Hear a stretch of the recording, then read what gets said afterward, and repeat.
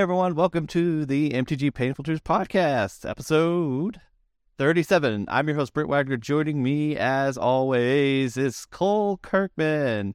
How are you doing? I'm doing great. Just got back to the greatest country in the nation, good old Tejas. I'm feeling cozy. Yeah. It's we're a few days back from DreamHack San Diego. That was a lot of fun. Joshua Willis took down the event. We're going to have him actually on the podcast on the next episode. So if you're listening to us in order, be sure to check this. Put that next in the queue. I'm hoping that it'll be out pretty soon. We scheduled a time with them pretty soon. So depending on when I get all the pods out, you'll be able to hear that. But definitely don't miss this one either. This is our set. Our set overview of the new March of the Machine set. Yep. This is always my favorite. Also, kind of my least favorite because editing takes a little while, but it's gonna be fun. Cole, we got some dope cards in here. It's a all-in set, that's for sure. Right. Awesome. So let's go ahead and jump right into it, Cole. We'll talk about all our DreamHack experience and things like that. I believe on the episode with Josh. I mean, that tracks. Yeah, that's fine. Yeah, but here we're gonna talk about Mom. So, Cole, we're going to do the same order as we did before. As everyone may know, we'll go in the Wooburg order. So, all the white, blue, black, red, green cards. And we'll do the gold cards and then colorless cards and land cards in that order. And, Cole, we'll just go with the regular pattern of you correct me if I miss a card and you'll tell me why I'm an idiot that I didn't include it. I tried to pregame you, so we'll see if you still remember anything we talked about. Right. Yeah, you forced me to add cards to my list. So maybe there won't be too many that we have to circle back to. First one, Cole, is a Planeswalker. It's Elspeth, Archangel Elspeth, 2 white, for 4 loyalty, Elspeth Planeswalker, +1, create a 1/1 white soldier creature token with lifelink, -2. Put 2 +1/+1 counters on target creature. It becomes Angel and gains flying forever. -6, return all non-land permanent cards with mana value 3 or less from your graveyard to the battlefield. Cole, I kind of am mixed on this one personally. What are your thoughts on this guy or gal? Well, it's no Gideon. Okay. That's not 0 make a 2/2. So no. Plus make a 1/1 with lifelink. That doesn't matter. Gideon's plus was making him do a 5/5. Whatever. But either way, yeah, I think she's okay. I mean, 4-mana walkers that have protected themselves have always been good, and she turns things into flyers. I mean, that can't be that bad. I just like the Elspeth we have at standard is already really good. Like, because I mean, obviously, more than not, you use her for her downtick, put a permanent into play. Right. But I mean, like, if you're in a board stall, she's gonna win it. Yeah, I really actually like the minus where just like you give a creature evasion and just have the potential to just close the game in a in a board stall or whatever. I think it's really, really good. I do like that. Is pretty good. The plus is pretty good too, and the ultimate is I don't think it's that real, but it's good. It's fine. I think even if it was real, like I just don't know how relevant that is. Like when that'll come up. Right. Yeah, that's kind of my thought too. Like the -2 is I think just so good that you might just want to like. I mean, you get 2 shots. Yeah, like you have 2 in the chamber when you play her. Right. Yeah, I thought so. But overall, like, and we have Wandering Emperor, which is like set a new bar of like a good 4-mana Planeswalker. So well, to be fair, she cheats because she does have flash. Yeah, she is kind of cheating. Like this one's more honorable because it doesn't cheat. So yeah. Okay. Cool. Let's move on. This one I'm pretty hyped about. It's Boonbringer Valkyrie, 3 white for 4/4 flying first strike, lifelink angel with backup 1. So backup means when this creature enters play, put a +1/+1 counter on target creature, so it could be itself. That's another creature gains those abilities till end of turn. So basically, it's the Lyra Dawnbringer Baneslayer Angel card, but alternatively, as opposed to just that's always like a 5/5 with those stats. This is a 4/4.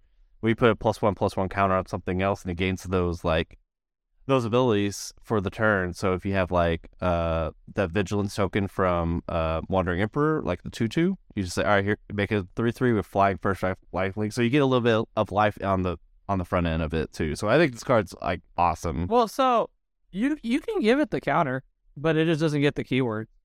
It gets abilities till end of turn. No, but you can put the +1 counter on the Boonbringer. Right, so its effect at its floor is it's the same thing. Oh, okay, I thought you were saying you couldn't do that. Yeah. No. You can. It could be strictly the same as those cards, but I think the benefit of this and why I think you would just play this over those other cards is because you can give something else flying first strike lifelink for one turn, because you may be at like 2 or 3 life and okay, I need as much life as I can gain. I got 2/2 vigilance thing. All right, give it this keywords like. I mean, really, it's also a good Angels card, but like you're a Coco deck, and like that's unfortunate. Yeah, right. Yeah, I mean, they would play like one Avacyn for a little bit, Archangel. Right. Yeah. I mean, that card good. I love that card. Yeah, that card is good. Yeah. He's on Arena.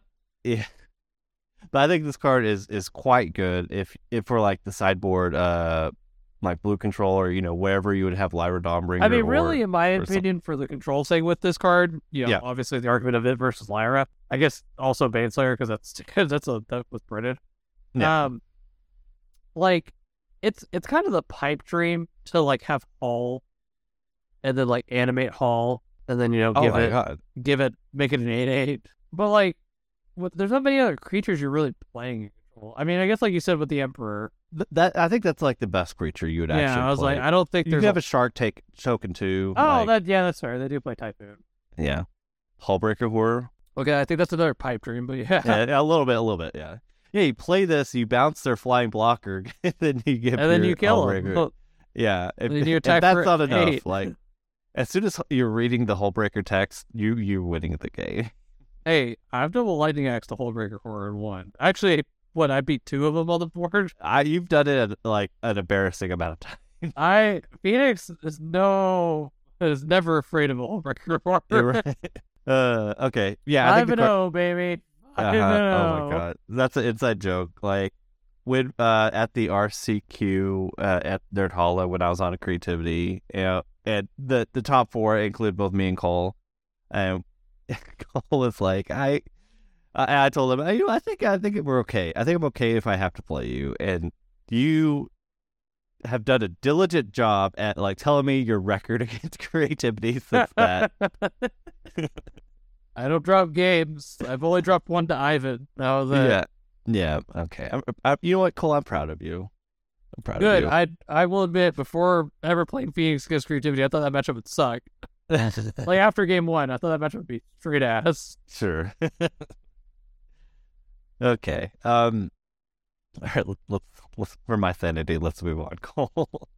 I have next. I have Guardian of Gearper. It's 2 and a white, 3/3 flying. It's basically the new Flicker Wisp. When it enters the battlefield, exile up to 1 other target creature or effect you control.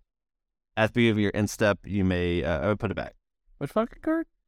Oh, Guardian of Gearper. No, the Flicker Wisp.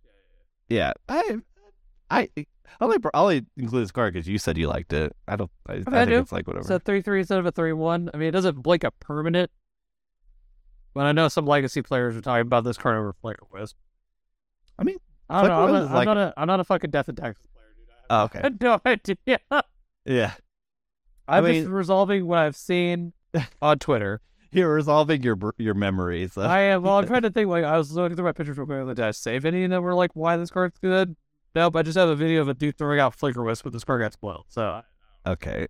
Well, that sounds pretty definitive here. Yeah. Okay. I mean, shit. There's another card on this list we'll talk about that I do know people are really trying for Legacy. Otherwise, I don't know. Okay. All right. Let's just move on. We're not built like Taxes players, so maybe we're hell no. Don't put me in the pilot seat for that. Next, Heliod, the Radiant Dawn. I'm actually surprised you put it on the list. Did you put it on here because it's cool? Because Nick liked it. So I mean, I think it's a cool concept. But yeah, here, do explain it. Yeah. So two white for legendary enchantment creature god. When Heliod enters the battlefield, return target enchantment card that isn't a god from your graveyard to your hand.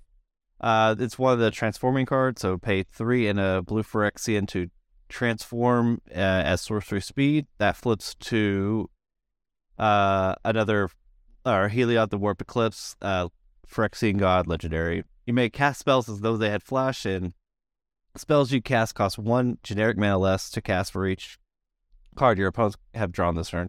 I feel like for Nick, I wanted to include this card.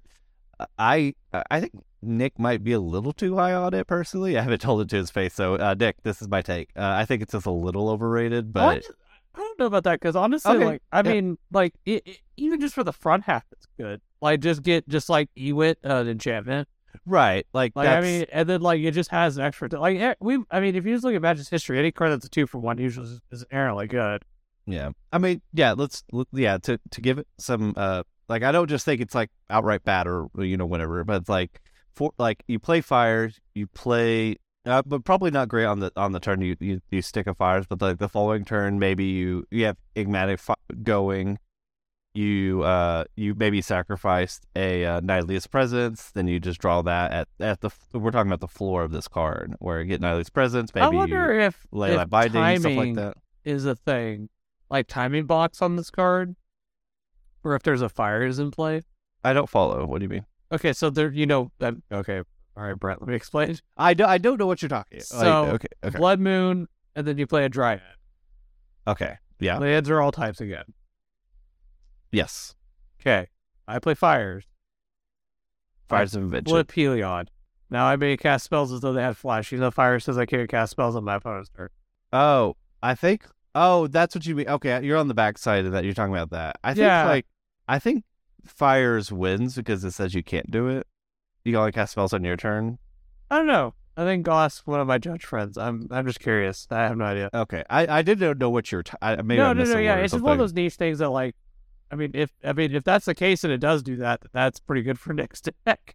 Sure. Well, because then you just have all that like extra mana because you're never tapping on your turn. Sure. Okay, so now you can just like play like flash in Hellish Storm or something, and just You like just throw spells on your opponent's turn, and it's it's always gonna be one less. yeah, at floor it's one less. Yeah. Yeah. Against Phoenix, it's like 12 less, but Right. I'll cast Ulamog. I mean, shit. Oh fuck! Did play We need for this for Marvel. Okay. I was also thinking like it's enchantment, so you could sacrifice it for Well, it can go up to a 5-drop. yeah.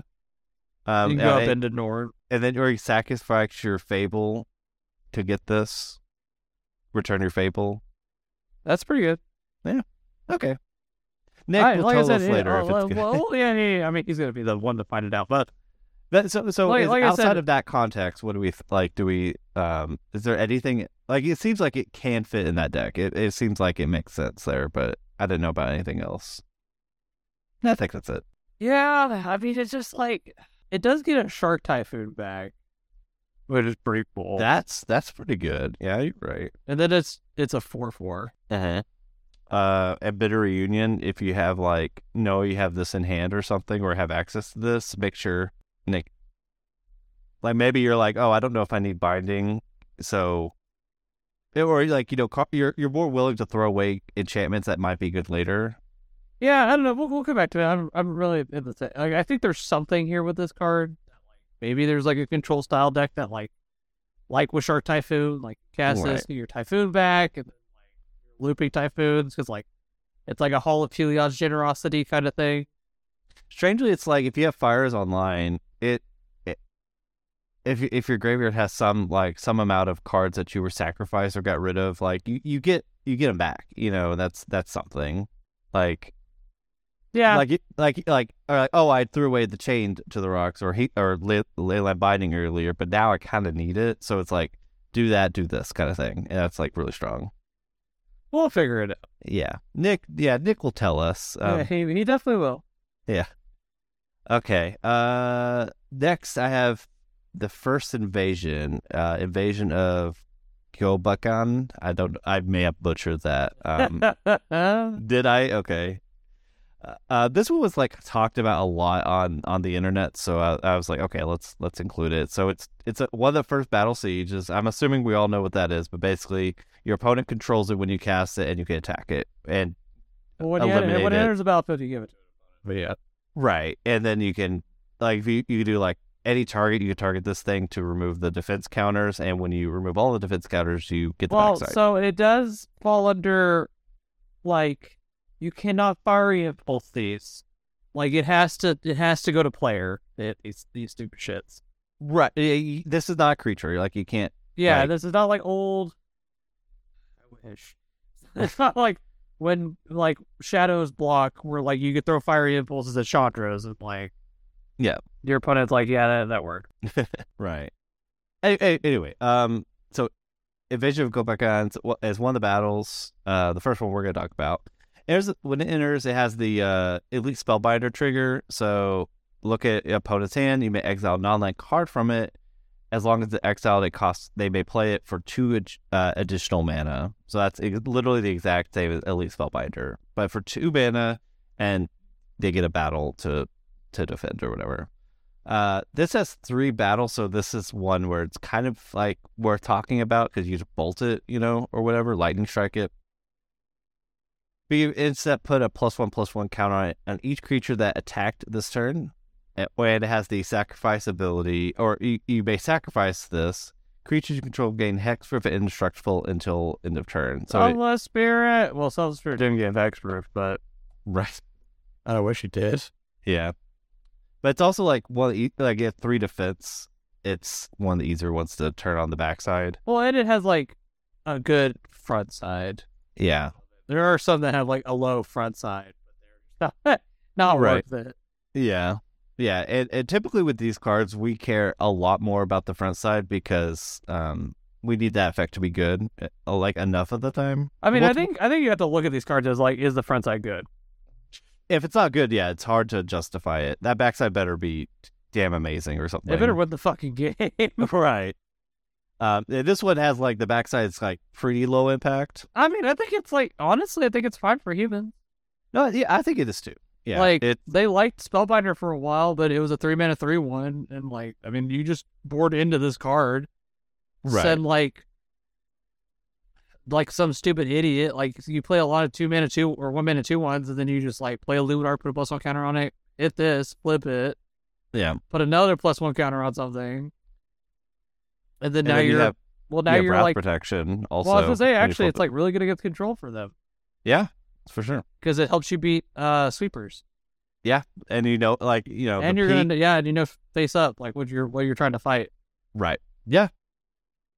Yeah, that makes sense. I like this one. I like it for humans. I think actually, we were talking about battles earlier. I think this one's one that I missed. This just being a very relevant Pioneer battle. Yeah. Oh yeah, for sure. Cool. This one I did include at first, but I felt like it's kind of good. Knight Errant of Eos, 4 and a white for a 4/4 human knight with Convoke. That's a keyword in this set. It's my favorite. It's like one of my favorite mechanics. And it's like on every fucking card in the set. Right.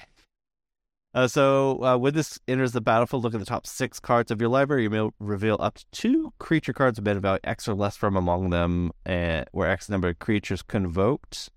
So it's basically collected company on this guy. I mean, they don't come to the battlefield; they go to your hand. Oh, okay. If I would have kept writing, I would have read that. But yeah, it goes to your hand. But it could be a draw 2, basically, for a 4/4. I don't know. I think it's okay. I mean, Convoke is my opinion on Convoke is it's incredibly busted. Like it's very good. Yeah. Having like the fact that like things can tap for things even if they have summoning sickness, like right. Like that's huge. Like think of humans. Like you just play like a bunch of 1-drops and you just Convoke this guy out.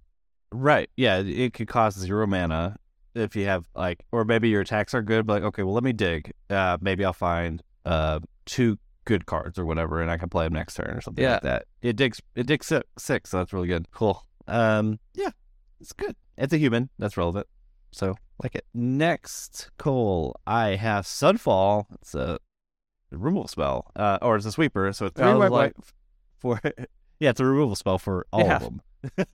Yeah, for everything. Yeah, so 3 white, exile sorcery, exile creatures, incubate X, where X is the number of creatures exiled this way. So if you and incubate, if you don't know, it creates a artifact token where it has 2 transform as artifact, becomes a 0/0 Phyrexian artifact creature. So basically, if you remove 4 creatures with Sunfall, you incubate 4, so you get an artifact with 4+1/+1 counters. It costs 2 mana to transform it into a 4/4 Phyrexian artifact creature. I think incubate is a very good mechanic.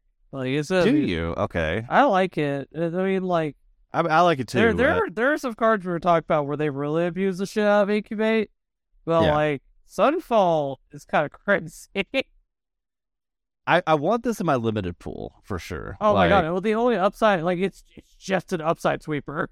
Like, right? Yeah. Like, yeah, we've had Wrath of God, which is just destroy all creatures. This is exile all creatures. That's already way better than most things we've ever gotten. And then it just gives you some stupid fucking thing behind it. Like, you exile 6 things, get a 6/6. Like, good luck. And this one is like, in this spot that you cast it, you're gonna have like, you're probably the control deck that wants to be playing a lot of lands. Like, 2 mana to flip this to a creature that you care about is not much. It's nothing really. And it could, like, if it's like, it probably, like, you give her 4 or 5 creatures, it's just a really strong creature, and you could just close the game with it by itself. I think of aggro, like, they're always empty-handed when you Wrath them. They have to play out their hand, then you can play in Sunfall, and now you're the aggro deck. Yeah, I think this card's really good. Do you think it's so? I guess, like, the question is, like, we talked about White Sun's Twilight in the last pod or the last set. Do you think this is better than that? I don't think that was like, I don't think they're that comparable, because, like, you get White Suns for not the sweeper side of it. That's true. Like, you usually be like, make 3 1/1s and then try to win the game off that. Yeah, fair enough. Let's move on. Surge of Salvation. White for an instant. You and permanent you control gain hexproof until end of turn. Prevent all damage that black and or red sources would deal to creatures you control this turn. This was talked about in our, I think it's like our TFW group. They're like, oh my god, we're gonna get scammed now or something like that. Well, yeah, I mean, it is very gonna get scammed, but it's White Veil Summer is what they. Yeah, as I say, I mean, it is White Veil Summer. I mean, you don't get to draw a card. It's obviously, why would White get to do that? Like, Green gets to do that. Oh, it's funny that it is uncommon, but pre-order price. I'm looking at TCG Player. It's like $344. Is like, I mean, it's gonna be a good card, like Hammer and shit. Yeah, I mean, there's chance that, like, I don't know, like, Pioneer plays this card. Maybe, I don't know. I think it's good. Yeah. Yeah, it is pretty good. I'm just kind of thinking, like, this definitely fits in the modern more than probably most every other card we talked about so far. Thinking about, like, or Pioneer, we have White. Do you think, like, White humans would be interested in copies of this? Maybe. I mean, Black Red's really popular. It's true. And, like, obviously we have Heroic. Yeah. I don't know. I mean, obviously, Modern has a lot more that would want the card than other. Yeah, that's true. Yeah, just protect you against grief. Like, even like I'm talking like the like, even like, I don't think Creativity would play this. You know, we play 5 colors, or like the 5-color Creativity. Like, we could. I don't think we'd be into this because we probably just play Veil Summer. I don't know. It's different. It's just different. So it's hard to, like, braid it. Okay. So Cole, that's actually all of my White cards. Is there any that you wanted to? So I do have an honorable mention. Go for it. Actually, well, I guess if you're not going to say it, I have 2 technically then. Or 3. Yeah, I have 3. This is 2 of them will be really fast.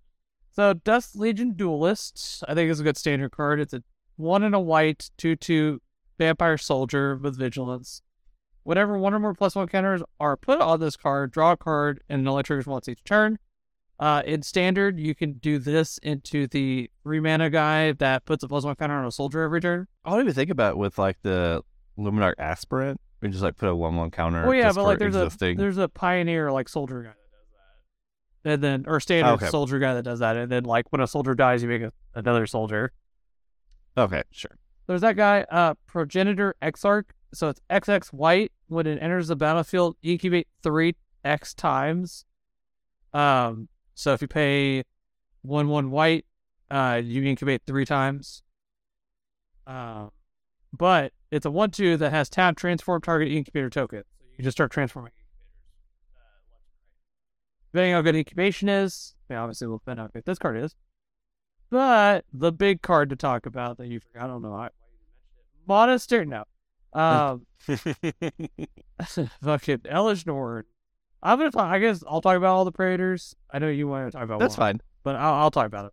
So we're getting all the Praetors, and they all have sagas on their back. Some are most of them have sagas that have pretty game-ending effects on it, but they're also fucking ridiculous to transform. We'll talk about one of them very soon. That if you do flip it, you do just fucking win the game. Elish, though, so looking at the front side, she's a 4-mana, 2 and white, or 2 and 2 white, 3/5 with vigilance, of course, keeping the big butt vigilance body thing. Whenever a source an opponent controls deals damage to you or a permanent you control, that source controller loses 2 life unless they pay 1. That's pretty relevant. I mean, against the dingy, tokeny decks where they're hitting you with 1/1s, they are basically losing 2 life for each damage. Sure. Yeah. Unless they want to pay 1. Her cost to flip is pay 2 and a white, sacrifice 3 other creatures, and then you flip her. You can only activate all of these as a sorcery, by the way. Her saga is incubate 2 5 times, then transform all incubator tokens. So you make 5 2/2s. Yep. So, Pretty good. I said, some of these are fucking win the game. What's the next one? Creatures you control get +1/+1 in game, double strike until end of turn. Pretty good. And then, if you didn't win the game then, some fucking reason, destroy all other permanents except for artifact lands and Phyrexians, and then you flip her back. All of them flip back to their front side. Yeah. Some of these, if you don't win, I don't know how you did. Because when we get to Jin, if you do Jin's whole charade and don't win the fucking game, I'd be so impressed. I mean, this one's when you flip it, I almost feel like if you flip this hoe, you win the game. I would be so. If you make fucking 10 power, and then it's 30 power next turn at minimum. Yes, in addition to all the other shit you could have going on, and then if that doesn't work, and then you just wrap the board and you get her back, and she's back as a 3/5. And you have the tokens again. You can just do it right you can away. Fucking do it right again. You just go for it again if you want to. If the tokens didn't die, you can just go back. Yeah, if you don't, like I said, I think she's pretty reasonable. I think you could see her in decks. I don't know what decks those would be, but she could see a hole. In a creature deck, maybe white could cap out to her, a white aggro deck that just plays her, yeah. And then just goes on all right, fucking plan B. So you could do that. But otherwise, like I said, some of these we get to are kind of zany. I kind of read it. To me, I was if you have I thought it'd be kind of hard to, not hard, but it's just you have to do a lot to well, flip okay, her. so here's the thing that we can't walk around. Here's the thing. You can only activate this as a sorcery speed. You cannot do this to save her. If you do this and they kill her, it's a part of the cost to sacrifice 3 other creatures. Yes. So you need it to work. You are all in if you're trying to flip her. You're committed. If they're holding up 2 mana and they kill her, you're blown out. That's it. Yeah. And like I said, you can't use any of these to save them from whatever. Yes. So they can't, if they power word kill them, they're done. That's a big deal. That's why some of these are kind of unreasonable. I think Elish Nord is kind it's fair to do it, but you're face up when you do it. No. There's no wiggle room about it. Yeah. You're all right, activate. I'm going for it. There's no oh, I could try to play around. If they go for something, I'll do this. No, you have to just do it. Yeah. Well, that's it for white. Yeah. Okay. Cool. Let's do blue. So we'll start with Chrome Host Seats Shark. This is a 2 and a blue for a 2/4 with flying. No, you're not going to talk about this card. Fine. I will talk about this card. So this card was not on Brett's list. No, it wasn't. So Chromo Seed Shark is 2 and a blue, is a 2/4 Phyrexian Shark-esque flying. Whenever you cast a non-creature spell, you incubate X, where X is that spell's mana cost, or mana value, whatever you want to call it, CMC. It's mana value on the card, so I think we should go by that. I hate you, shut up. Big deal. So I don't think this card's probably ever... Well, I thought you wanted to read the card, so I don't know why you're not reading the card. So So I don't think this card's going to see play. I mean, it might see Pioneer play. It might see Modern play. I mean, it's a 2/4. As a 4-butt. Yeah, like 4-butt is really relevant. Add a 3-drop, too. That's kind of crazy. Well, I don't know. We get 3 mana 4/4s like out the ass now. God, when we get the green. In Legacy, if you force a will or stuff out or fucking most free spells that exist in Legacy, you're just going to shit out tokens for like no cost. This card's, I don't know how good this card's going to be in Legacy, but I have definitely seen a lot of people blow up. Like Incubate, like I said, it is a good mechanic. Like it's not busted. Like, I'm not going to say like, I think Investigating is almost as strong as this mechanic. But, right. Like getting bodies and like this thing just shits out a bunch of bodies. Like you just keep making these incubation tokens. Yeah. That was like Dictor Time. That's a 2 mana, but you get 8/8. Yeah. And also like here's the big thing about the incubate. It sits there. You do not have to activate it as sorcery. Right. It's not a creature until you activate it. So if you're like waiting for your opponent to burn out on creature removal, like they can't interact with this. Right. Like if you just have this 8 token thing just sitting there, like they have to like if you're gonna force them to hold up removal, then like you're already doing other things. Yeah. So I think it's good. I definitely, like I said, seen a lot of Legacy players talk about it. Yeah. Okay. I think it's okay. I mean, like I said, I'm waiting to see. Well, Legacy, when you talk about Legacy, that seems like it makes a lot more sense because you have 5 mana that you just like throw a card away, and well, you just and then there's like 5/5. Snuff Out, and that thing is 4 mana, right? And that's a kill spell. Like there's a lot of cards that are just free that like Legacy plays a lot of, like and Force of Negation's played Legacy. Yeah, right. I was going to say Force of Negation, Force of Vigor. Yeah, it's 4 mana. So we'll see. I mean, there's a chance this card's really good Legacy. Like Bolt is way more played than other red removal. I mean, obviously there's like Pyroblast, but you can't really play around that with this. Yeah. But like Bolt is like one of Delver's best removal spells. It's a 2/4. Like it actually blocks Delver. It eats Delver and it blocks Darcy really well. Yeah, that's true. And it's and you don't like Darcy has to attack, so it's you kind of just could. I don't know. Like you didn't get the free wallet every turn. Right. Yeah. Because sometimes if you attack with creature, like, oh, do they have something to finish it off? But Darcy just, if she's angry, she's angry, so she's getting in there. So I think so. We'll rile our listeners up real quick. Listeners, what's the best 1-drop ever printed in Magic? Oh God!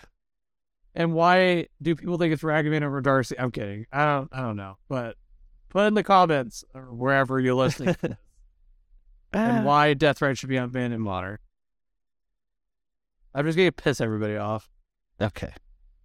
I want Deathright in Modern. Fuck it. Unban everything. Unban everything. Let it go. I would like. I hate like we have Roger. Thanks for listening. You talk about bands a lot, and unbans a lot. We have a lot of friends that talk about a lot. Okay, of bands. yeah. I was like, it's not just Roger. No, Roger's just like the top one. Drew talks about a lot of bands. He's also. Yeah, that's fair. We're gonna lose our two best listeners. You know what? Yeah, I should do this. We don't have enough to lose, Cole. Let's go ahead and move on though. But DRS, I think you made a compelling case to me where I think like we should look at unbanning that card. Yeah, I'm not. I can't. I don't have the words for it. And they're Magic. No, we don't have to do it now. I was gonna say there are Magic. There are old school Magic players that will not listen to me because they're set in their ways. It's fine. Like I said, I played a little bit when he was legal. Did not play as much as some people. I definitely understand. But I will hear, like, I think there's an argument. Whatever. Yeah. We don't have to. We'll do a whole episode about it, and then we'll lose every fan. Oh my gosh. Roger will love the episode though. Oh, I think people would actually enjoy it, but there would definitely be people that are like, fuck this episode and fuck your opinion. Yeah. All right, let's move on. Fairy Mastermind's the next one I have on my Hell list. yeah. Yeah, 2 mana for 2/1 Fairy Rogue with Flash and Flying. Whenever an opponent draws their second card each turn, you draw a card. Activate ability 3 and a blue. Each player draws a card. I love this card. Yeah, on your opponent's turn, you pay 4 mana to basically draw 2, and your opponent draws. It's also the Yuta card. Yes, Yuta Takahashi, world champion of 27. I'm glad you could read that. I can't read Roman. Oh, I'm proficient in Roman. Well, that's cool. That's a neat thing. No, either way, he finally got his card, which is dope, and they give him a really cool card that like fits his whole thing. So yeah, this card's pretty cool. I'm very happy about that. I like the card a lot. Like it's not bad. Like Paulo got a good card, and oh my god, who's Javier Dominguez got a card too? Javier got the good. Yeah, he got the Knight, right? I don't remember what Javier got. Yeah, it was the Knight, right? The 1 mana 1/1 with haste. No, I don't know if you're right or wrong. I just don't remember. I was like, I'm almost positive he got the Knight. That was like busted in standard. That was like cheaper to equip, and then when he attacks, another Knight gets +1/+0. Regardless, yeah, like it's a good card. I mean, there's not much else to say about it. Like, punishes your opponent for drawing extra cards, always good, and then you can actually force an extra draw. Maybe you have nothing else you're doing. Right. Like, which isn't that bad. Like, yeah, like giving your opponent an extra card, but like you just be like on your turn, like they're at like no cards in hand, you're at like 4, and you're like, all right, you'll draw 2, they draw 1. Right. Like that's pretty good. And put all that aside, it's like still 2 mana 2/1 Flash Flying. So in a tempo deck, it's still fine. Yeah. Yeah. It's a fairy. It's a fairy beat stick. I mean, look at Brazenburrow. A lot of games that Brazenburrow wins is not because it bounced something. It's because you flashed it in off turn 3 and your opponent, like, just couldn't do anything about it. And, like, there have been many more games that I've won off of flashing a fucking borrower in and just 3, 3, 3, 3. And they're like, I can't kill it. And I'm like, all right. Like, some people, like, especially sideboard games, like with Phoenix and stuff, where, obviously they're trying to play around Grave Hate or they're playing into Grave Hate. Right. And then you're like, all right, I'm just going to flash it a 3/1. And they're like, what? And I'm like, yeah. Gotta do something with this mana. Yeah, like, take 3. They're like, but all my, like, Soul Guy lanterns are clean to dust. I'm like, yeah, whatever. 3. Or they're holding up, like, negates and shit, like, right. Stack This is not how the game is supposed to be. I have my negates. Yeah, you're supposed to cast Treasure Cruise here, and I'm supposed to counter it, or Narcissist Reversal it. And I'm like, 3.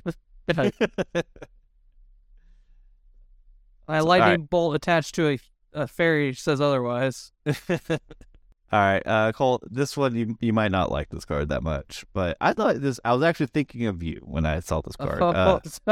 I fucking hate that. What card is this? Meeting of the Minds. It's the fucking card? Okay, so you know what it is. Okay. Oh no, wait, don't say it. I want to find it. It's a rare, right? What you read? No, it's a common card. It's a fucking wait. This card's starting to sound familiar.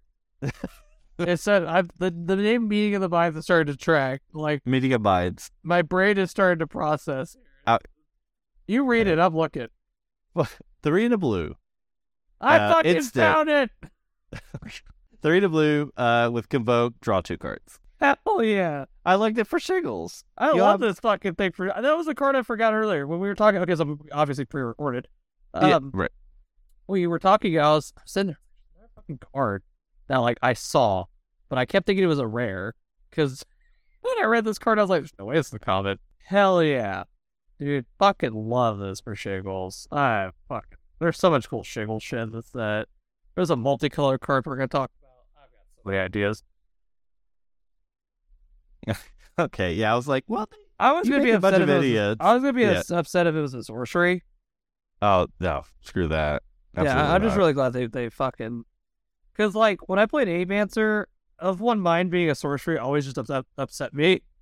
Right. I mean, that's you draw 2 though, and that's like no, no, that's crazy. Yeah. This is also you draw 2, but you had to tap 3 guys to do it. Also. You can tap 4. You can tap 4 guys if you had a blue guy. Oh right, of course. Yeah, of course. Yeah.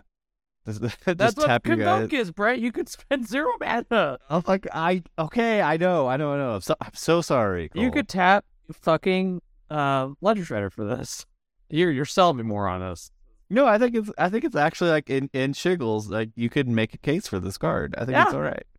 I think there's another deck we'll talk about in this blue that you could also play this card. What deck's that?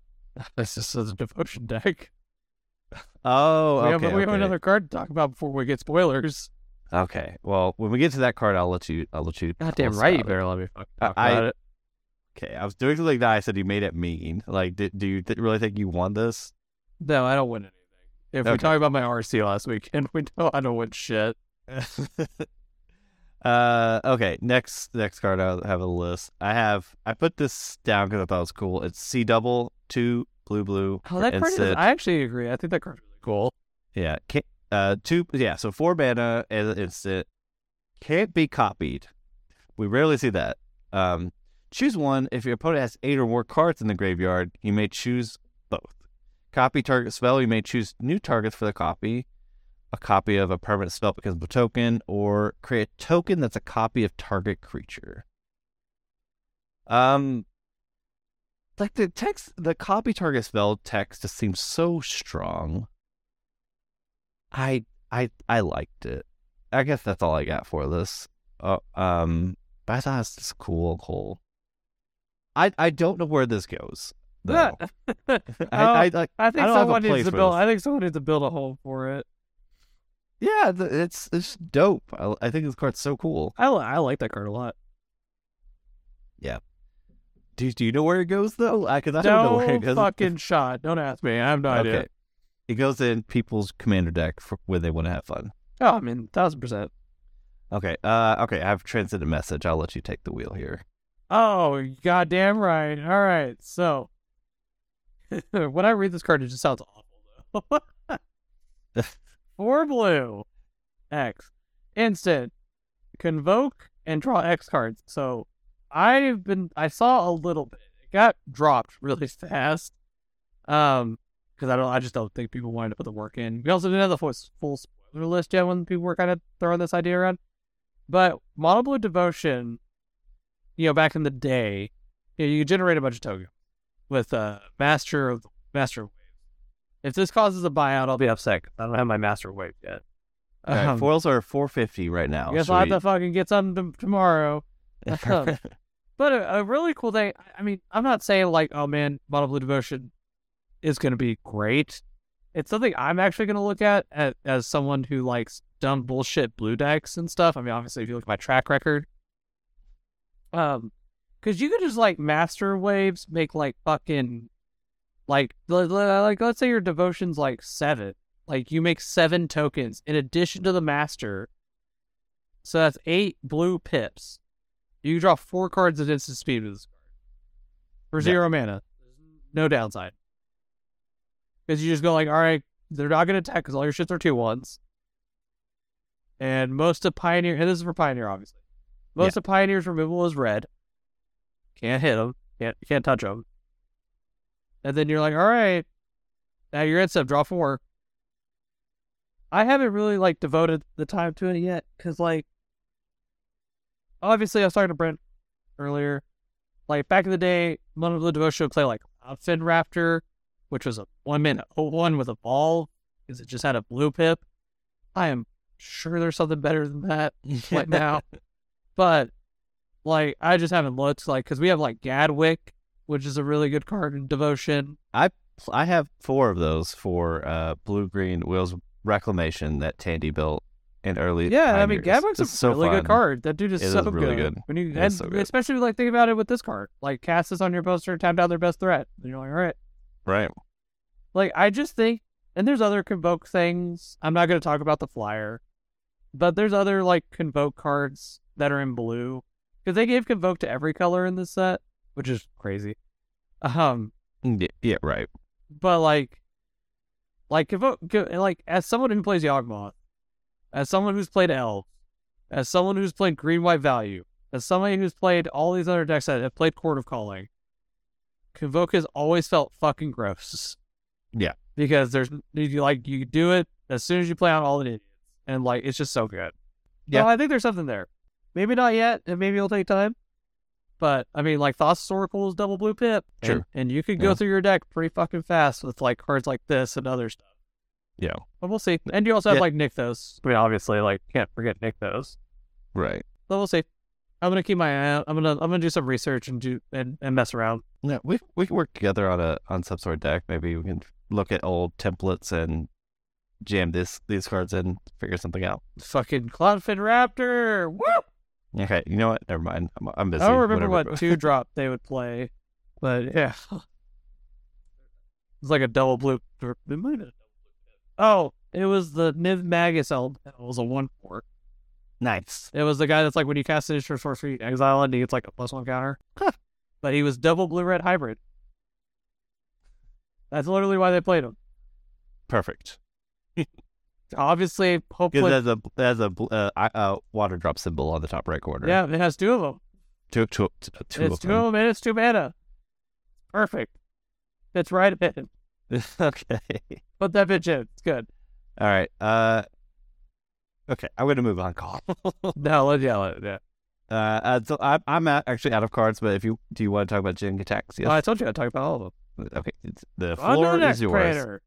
All right, so this one is the most astronomical fucking one, easily, hands down. If you flip this bitch, dude, no shot that you don't just win. Unless your deck just does not win the game. But we'll talk about it. So I will say, and I talked to Brent about this first, his front side stats are actually fine. Like, forgetting the bottom half of him is fine. So, like, he's a 5-mana 5/5 with Ward 2. That's pretty good, honestly. Okay. And then he says, whenever you cast a non-creature spell with mana value 3 or greater, you draw a card. That's not bad either. Especially for Pioneer, because if you look at, like, Blue Eye Control, most of their cards are 3 mana. Like, Absorb and all that. Yeah. You can play him in a Kuruga deck. There's a bunch of, like Leyline Binding and shit. Regardless. Right. Yeah. The front half is not bad. But if you pay 4, 3 to blue, you exile him, return it to the battlefield, transform under its own control, but you can only activate it as a sorcery, and if you have 7 or more cards in your hand. Easy. That's already really hard. If you ever played Tefnit back in the day, like the god, you already know how fucking... That card had stuff to draw you cards as an activated ability to do that effect. Yeah. But if you do flip him into a saga, his first chapter is draw cards equal to the number of cards in your hand, so probably 7, so go to 14. You have no maximum hand size for as long as the Great Synthesis is on the battlefield. That's the name of the saga. Yep. Second chapter, return all non-Phyrexian creatures to their owner's hands. Probably everything. Third chapter, you may cast any number of spells from your hand without paying their mana cost, and then you flip them back. If you flip him to this and you don't win off that third chapter, I don't know how that, like, you're obviously, at bare minimum have to be at 14 cards in hand. Right. Bare minimum. You're going to have 2 more draw steps before he flips back. So, like, I don't... if you can't win, your deck's not built to win. Like, even at blue-white... Why win when you can just draw more cards? I don't know. Yeah, I get. And then you could probably... And then if you have, like, a fuck ton of cards, like, you didn't cast a bunch of shit, you probably just flip them back immediately anyway. Yeah. Like, True. I mean, like, he's good. Obviously, his saga is ridiculous. I think he's the most ridiculous, like, saga and everything. Like, the close second is Shieldred once we get to her. Yeah. But, like, he's hard as shit to flip. Like, obviously, like, to play Magic the Gathering is to play things out of your hand. And most cards don't net neutral in hand. Right. Most cards don't have cycling attached to them. And, like, yeah, like, and not every card is treasure card. So, I think, like I said, I think the front half, if you got rid of the bottom half, even, is just fine. Like, 5-mana 5/5 with Ward 2, that says you get to draw cards, is fine. Like, in Pioneer, you could Treasure Cruise for 1 mana, you'll draw a card. So you draw 4. Like, that's pretty good. Take your time. We'll draw you a card. If you play whatever the delve bounce spell is, I'm totally forgetting. Oh, Set Adrift. Yeah, okay. Or puts it on top. But it's the only bounce spell that delves. Love that fucking card. That card, yeah, I mean, like, there is a, like, maybe the blue-black control deck that's like the Narset deck would play him. Like the Narset Days Undoing deck, because you can go to 7. Right. But I don't know. Like, I think Elishnorn is way easier to slot into something or build something close to something you need to play her. Jin is like, if you want to flip him, you got to devote the whole fucking thing. Right. Like, even when I played Shiggles, which the whole fucking point of that deck was draw cards, I probably never really had a grip. Parentheses, have full 7 in your hand. Yeah. Like, I never really had, like, a full grip going on all the time. Like, I was probably at, like, 6, like, most of the time. But, all right, that's Jin, so we can move on. All right, so, Black, this card, I only included because of you, so just FYI. Hoarding Broodlord. Broodlord. Oh, well, Five, let me black, talk about black, this black. one. Okay. Take it. Okay, so Hoarding Broodlord is 5 and triple black, which sounds kind of ridiculous, but he's got a really cool mechanic attached to him. Fucking Convoke. 0 mana on this card, baby. So he's got flying. So here's my reason I really like this card. He has an ability that when he enters the battlefield, you search your library for a card, you exile it, and it's face down, and then you shuffle your library. You may cast the card from exile. You know, that seems pretty okay. Spells you cast from exile have Convoke. That's really good. I don't think this card's busted. I'm not going to say that at all. But RuneScarred Demon. It's a 7 mana, 7/7. He's a demonic tutor on a demon. Right. Really good commander card. This guy has Del. Oh my god, this card had Delve. This guy has Convoke. So, like, in a black-green shell, if you're going wide, like, he's probably going to be free, like Elf, speaking of. You know, things like that. And then, like, just giving whatever you put in exile Convoke, pretty fucking good. Yeah. Like, he's probably not going to be a constructed, like, great card. Like, I can't really, like, maybe there's a standard deck that plays him. Like, he is demonic. True. But, like, I can't see a Pioneer deck that's like, oh yeah, we fucking obviously want this card. Like, maybe there's like a mono black aggro deck that's like, we play 2 of this card and it's free. But then you're kind of like always turning sideways. Yeah. Like, so it's kind of hard to Convoke. I don't know. Like, I'm sure there's something for this guy out there. There was Mono Black Devotion also. Yeah, I mean, yeah, you can play him in there. I mean, really, like, obviously he's a limited bomb. He's a 7/6 flyer. That's probably not going to cost you 8 mana. I almost feel like you would just play, like, maybe in Mono Black Devotion, you just get another one of him. Yeah, you just go That's one. like I mean, trade him. 14 fucking power. Right. And then the last one, you can go get, like, some dumbass removal spell or something. Yeah. Or go get fucking Invoke Despair. Yeah. Now it has Convoke. Yeah, speaking of standard cards that we hated seeing. I fucking hate Invoke Despair. Okay, let's not go into that. But yeah, I like him. He's cool. Okay. Let's move on. I got a few of the battles. First one, Invasion of Fiora. I think. Yep, this one we talked about. Yep. Yeah, we did talk about this briefly. It's 4 black for a battle siege. When this enters the battlefield, just choose one or both. Destroy all legendary creatures or destroy all non-legendary creatures. So 6-mana sweeper has 4 defense. Let's go with the backside real quick. If you're able to just take down the 4 defense, it becomes Marchesa, Resolute Monarch. It's a 3/6 with Menace and Death Touch. When she attacks, remove all counters from up to 1 target permanent. At the beginning of upkeep, if you haven't been dealt combat damage since your last turn, you draw a card and you lose 1 life. So notably, this is like a strong front side. The backside kind of doesn't matter. Or okay, here's my case for this card, why I like it. If you play like legendary creatures, it's really nice to just like sweep it, and then you can attack and kill it. So like this is one of the easier ones to flip, I think, just straight up in the right shell. if you had like some sort of legendary thing that you could just like kill this, and then you go to Marchesa the backside. So 3-6 minutes, death touch. If you haven't been dealt combat damage, draw a card, lose one. So you're just gonna be drawing extra cards too. Like, I like this card cool. I think like if you have some sort of legendary or legendaries type of thing, like it's a sweeper and this creature attached to it for 6 mana, effectively. Yeah, I like it. I think it's good. I mean, most battles, like if they have a good front side, it's hard to argue. I think like if 6 mana for this effect is kind of like slightly expensive. Like I think this effect is like 5. Like Crux of Fate was 5 for like dragons and non-dragons. Yeah, but I don't think you can pick both. You can't pick both. That's true. I was actually literally looking that up while you were describing. You can pick both or not.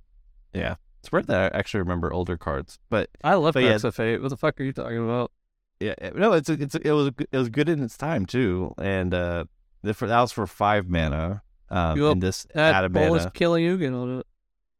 Yeah. So I like this. I don't necessarily believe it has a home already, but I think like it would be a legendary shell.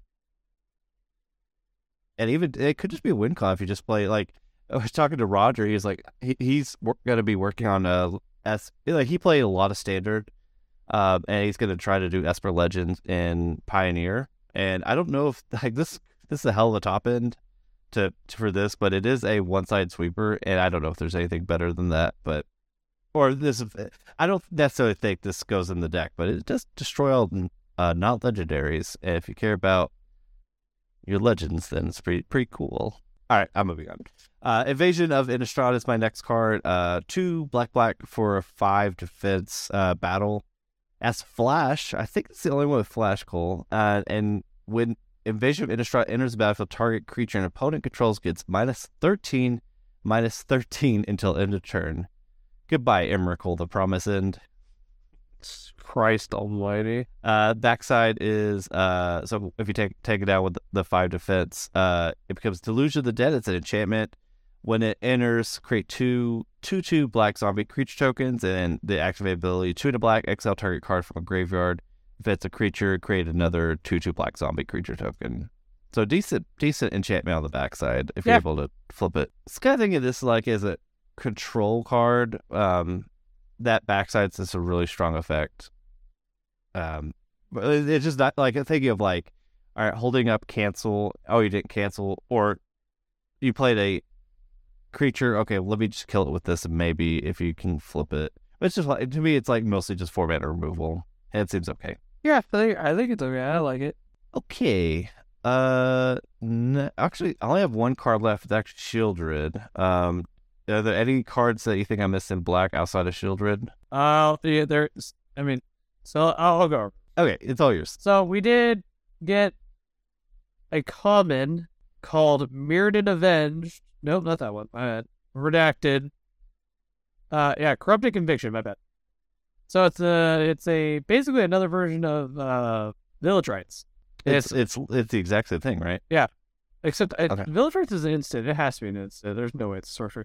Yeah, that was a big deal when it was printed. Yeah, so now you have 8 total copies of Village Rites you can play. You're absolutely right. Yeah, do with that what you will. That's true. That's big. I just know it was a big deal. Like I know for like Popper. Yeah. Yeah. We did miss a card in blue. I'm gonna go over just real briefly. Okay. Which is the rare Runa. We're literally not gonna talk about her backside because it's irrelevant for what we're gonna talk about. But she's a blue and a 1/3. Whenever you cast a legendary spell, you untap her. She has tap, draw a card, then discard a card, and then you can pay 5 and a black Phyrexian and transform them.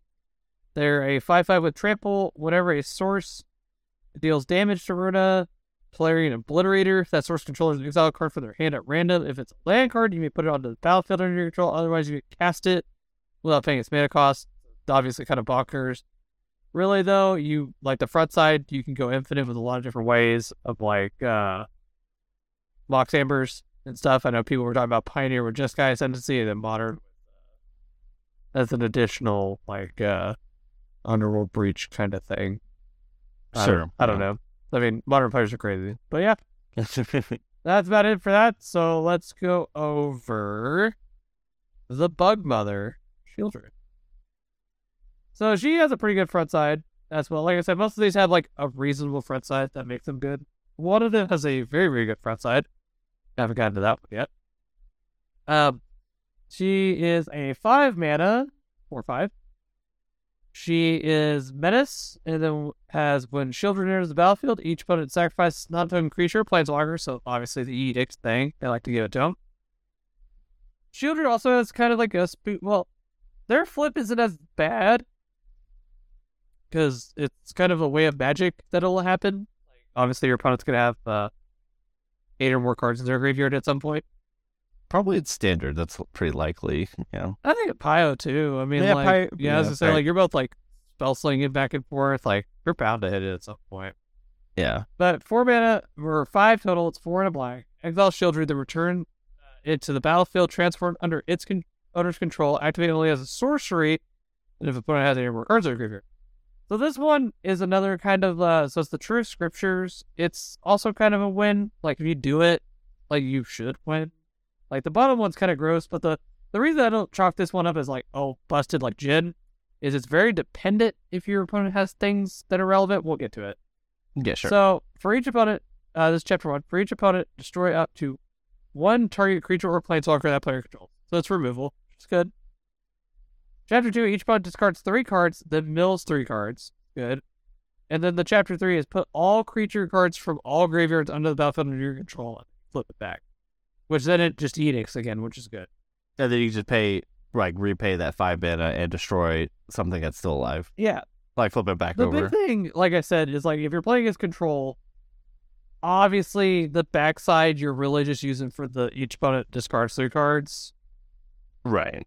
So like I said, like the backside doesn't, like if your opponent obviously like in magical fairyland, like and your opponent has like big dumb green creatures, and you're like, I flipped and did the put all creatures, and I got like 2 Cavaliers and 3 Old Growth Trolls. Like, like yeah, that wins the game. But most of, I mean, like reasonably. And even in modern, like if you get a Murktide back, it's like a 3. Because it's not going to have any of the +1 counters on it. Right. Yeah, I mean, like I said, I think they have one of the better front sides though. Like just being a 5 mana 4/5.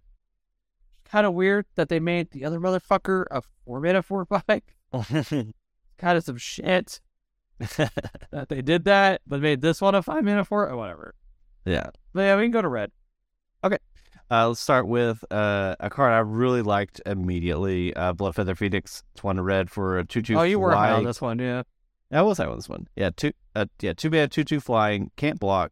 When an instant or sorcery spell you control deals damage to opponent or battle, you may pay red. If you do, return Bloodfeather Phoenix from your graveyard to the battlefield. It gains haste until end of turn.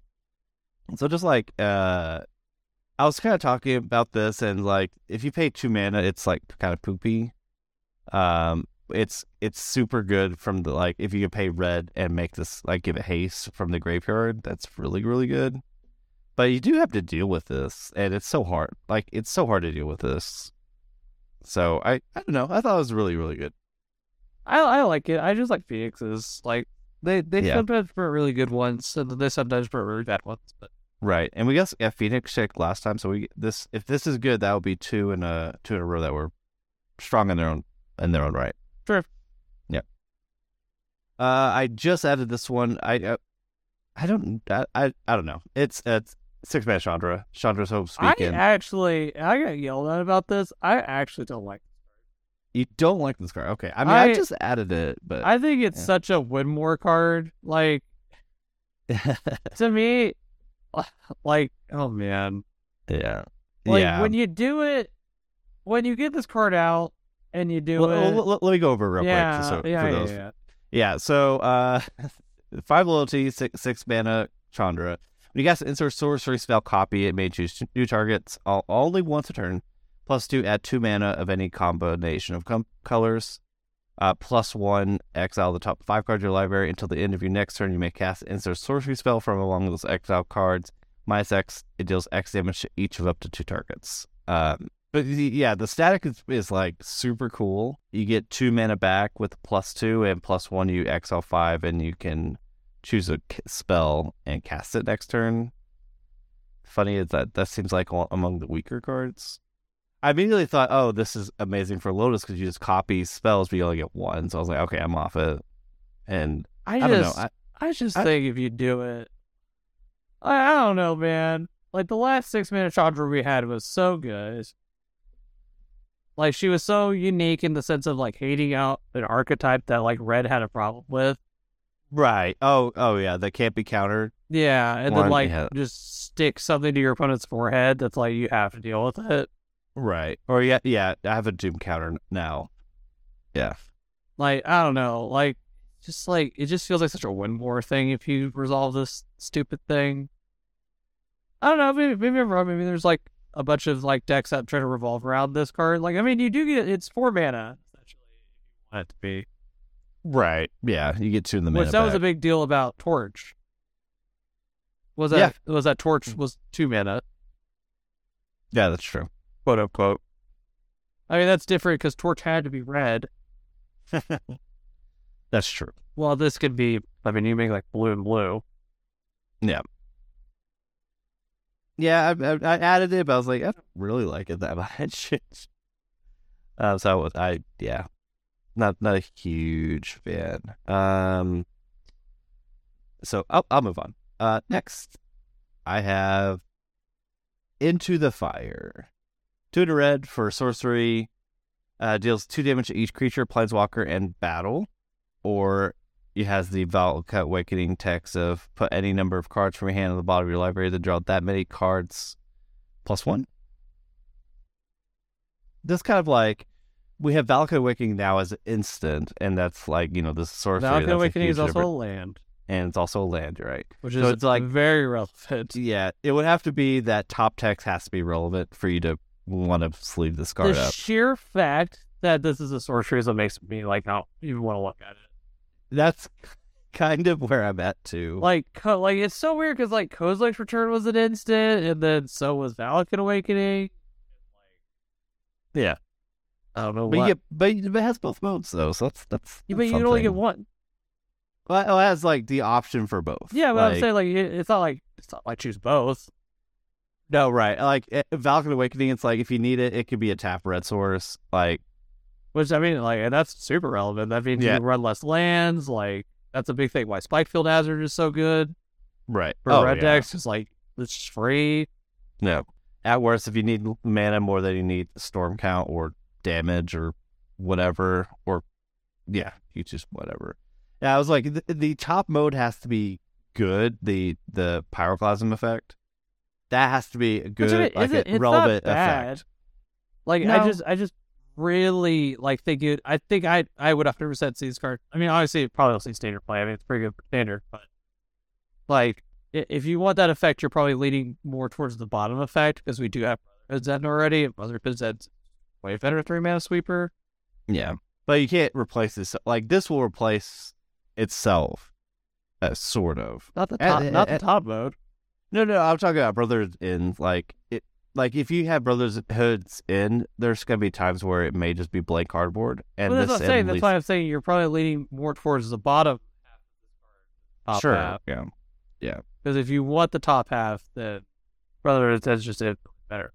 No, for sure, yeah. No, yeah. Then if you just want to argue that's like Sweltering Suns is like just infinitely better. I'm good to end it there. Sweltering Suns just being better. I love Sweltering Suns. I do too. I always thought that card was absurd. Yeah, I definitely will say after this weekend and after playing a bunch of Brotherhoods and having Planeswalker damage attached to it is so relevant.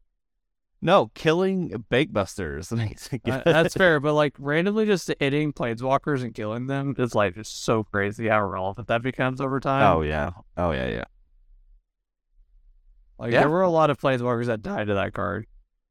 Yeah. Incidentally, Like, it's like, all right, we're at the board. It's like, oh, I guess I kill Lily and Kaya. And it's like, wow. It's like, I didn't really, that wasn't my plan. Right. Okay, let's move on. I got 2 battles in red. We'll start with Invasion of Kaldheim. 3 to red for a 4 defense battle. When this enters the battlefield, exile all cards from your hand that draw that many cards until the end of your next turn. You may play exiled cards this way. So you guys should reload your just draw as many cards in your hand. Yeah, you basically put your hand aside, draw that many, and then you could still play your hand until end of turn. Right, exactly. Like you get to be like, I like that. I like that. Yeah. So this front effect is already really good. The back effect is interesting enough too. So if you're able to take it down with 4 defense, had this enchantment, discard a land card. This card, Pyre of the World Tree, deals 2 damage to any target. When you discard a land, exile the top card of your library. You may play that card this turn. So each land you pitch, you just draw exile a card. Yeah, and you may play it. Kind of both halves are pretty good on this, I think. I like it. I like this card. I know Tandy had I didn't actually even look at his list. I was like, oh, it has Invasion of Kaldheim, and that was like literally all I did have. I don't know. I didn't look at the deck list or evaluate it. I think it was a Scape Shift deck, so that seemed weird to me. I think it's a Scape Shift. That was kind of perplexing. Okay, but yeah, no. Each half of this card is interesting enough for me, so I like it. Okay, Invasion of Tarkir. Cole, you want to talk about this one because you love this card? I love the art of this card, dude. Actually, one of my favorite arts of the set. It's pretty good. I'm also super excited about this card. So it's a 2-mana battle, 1 in red. When it has 5 defense, I think it's probably pretty high for battles. It's relatively high, yeah. But most of them are like 4. So when Invasion of Tarkir is battlefield, reveal any number of dragon cards from your hand. When you do, Invasion of Tarkir deals X damage plus 2 damage to any other target. So it can't shoot itself. Where X is the number of cards revealed this way. So, and then I'll get to the back half here in a second. So, the front half is stomp 90% of the time, unless you're a dragon deck. The reason I really like this card is actually the back half. If you do get to flip it, it flips to Defiant Thundermaw, which is a 4/4 flying trample. Whenever a dragon you control attacks, it deals 2 damage to any target. That is really relevant. So right now, Drew and I are working on a red-green deck. It's red-green dragons. Some dude did really well in an RCQ. We took his list and kind of modified it. Doomwake also played his list on a stream. And you play Thundermaw Hellkite, or not Thundermaw Hellkite. Regent. The fucking Regent. I love that card. Glorybringer, Honorary Giant, Stormbreath Dragon. You play all this stuff. So they are playing Bone Crushers because it's like a vehicles deck. You can play this card because you will just get if you flip it, right? You just, I don't know, you can Draconic. No, you can't Draconic for it. But, whatever. You flip it. Every dragon now deals 2 when it attacks to anything. Glorybringer can now deal 6 on Exert. True. It's a good card for them. One notable thing too is when you you're okay. So we're in the Gruul Dragons deck. Your evasion, these are none of these battles are legendary. So your second Invasion of Tarkir can shoot the first one. Yes. Five defense is quite a bit, but if you trim it down to 3, that should be enough for maybe some ground pounders to close it out. Or whatever, and then if you have just multiple Defiant Thundermaw, each dragon does 4. It stacks absurdly well. I thought for a second there it said X can't be 0. I was like, oh, never mind, this card's awful. No, X. Yeah. But, I bet Alex already building that deck too. He's kind of Gruul guy sometimes. He likes Gruul monsters. Alec, yeah. I meant to send him our list because I'm sure he'd be interested. But absolutely. Yeah, I like this card. One of the reasons I think Dragons is a really good Gruul deck right now is because everything flies and most of the format has a really tough time with flyers. And then also just there's a lot of spot removal in the format. Thundermaw reading it or what the fucker is called? I feel it's wrong. Hellkite? No, the guy that says if you get targeted. I don't know. Thunderbreak Regnet. Yeah, so like Thunderbreak Regnet, like a lot of the format spot removals, so like if they try to touch any of your shit, they take 2 or take 3. Right. Like, I also am just a huge fan of Thunderbreak Regnet. Correct? Yeah. I don't know. I like it. I like the battle a lot. Yeah, I do too. Actually, I don't know if it fully replaces Bone Crusher in that deck, but you can play both. yeah, I mean, you can play both. I mean, there's flex slots. I mean, they're like playing mainboard Scavengers right now. Right. Yeah. Yeah, I don't like that either. Okay. Next card is Kinder Spell Spear. So I have to yield this one to you because you brought this one up. Oh yeah. So this card I think has a lot of holes, and I'm very curious to see. I'll probably play it somewhere. Probably, I really want to play in Pioneer deck that revolves around Spellspur, right? Fucking what's that idiot? Dorat, a little adorable little idiot. The dragon, whatever the dragon's called. Spy Dragon? Yeah, one. Nah, it's The people know her as Dorat. A lot of people do know it as Dorat. I will say right now, viewers, I play the Sprite Dragon art. I love the little dragon art. You play the Dorat art, you mean? No, fuck that ugly little shit. Go on. Adorable. If we get any of this weekend, no, we're done here. No. That's just okay. Go ahead. If we get any of this card this weekend, I actually might put together something tomorrow since I'm off, so that if I get any of this idiot, I'll have a deck that will try with this. Because I am curious. I want to try some stuff. But go ahead. So okay. He's a 1 in a red, 2/2 with trample and prowess. He's an uncommon, so that's all the keywords you're getting out of him. But he has 3 Phyrexian blue. You transform him from being a 2/2 to a whole ass 3/3 with trample, ward 2, prowess. So he gets 2 prowess triggers, which is very relevant. I'm a big fan of this card. Like, I like this card a lot. I mean, obviously it's a blue-red dumbass card, and Cole likes blue-red dumbass cards, so like, shut up. But besides that, like, to be completely honest, right? I know a lot of people were talking about from Manguchi's prowess deck in Modern. Like, he kind of just fits the slot. Because a lot of decks, a lot of the strategies, right? Here we go. For stuff like this, is like, you can't get through. Like, you can't finish the race. Like, you're stuck. Like, you need to push forward, but you can't, right? Because, like, they chump block or something. Like, you can make a guy as big as you want, but, like, if they chump it. Right. When you think about this guy, he's inherently got trample attached to him, just on the front side. Yeah. So, chump blocking is really hard for this card, like, to do in front of him. And you can on curve flip him to a 3/3. Yeah. Like, you can on curve be like, all right, he's a 3/3 with prowess. Like, if you're against green, right? Like, let's think of green. Uninteractive. You're like, all right, I played a turn 1 Swiftspear, turn 2 this guy, attack, they don't do anything relevant, they, like, block with an idiot. You're like, all right, 3 mana, flip them. Next turn. Play with fire, light up the stage, consider.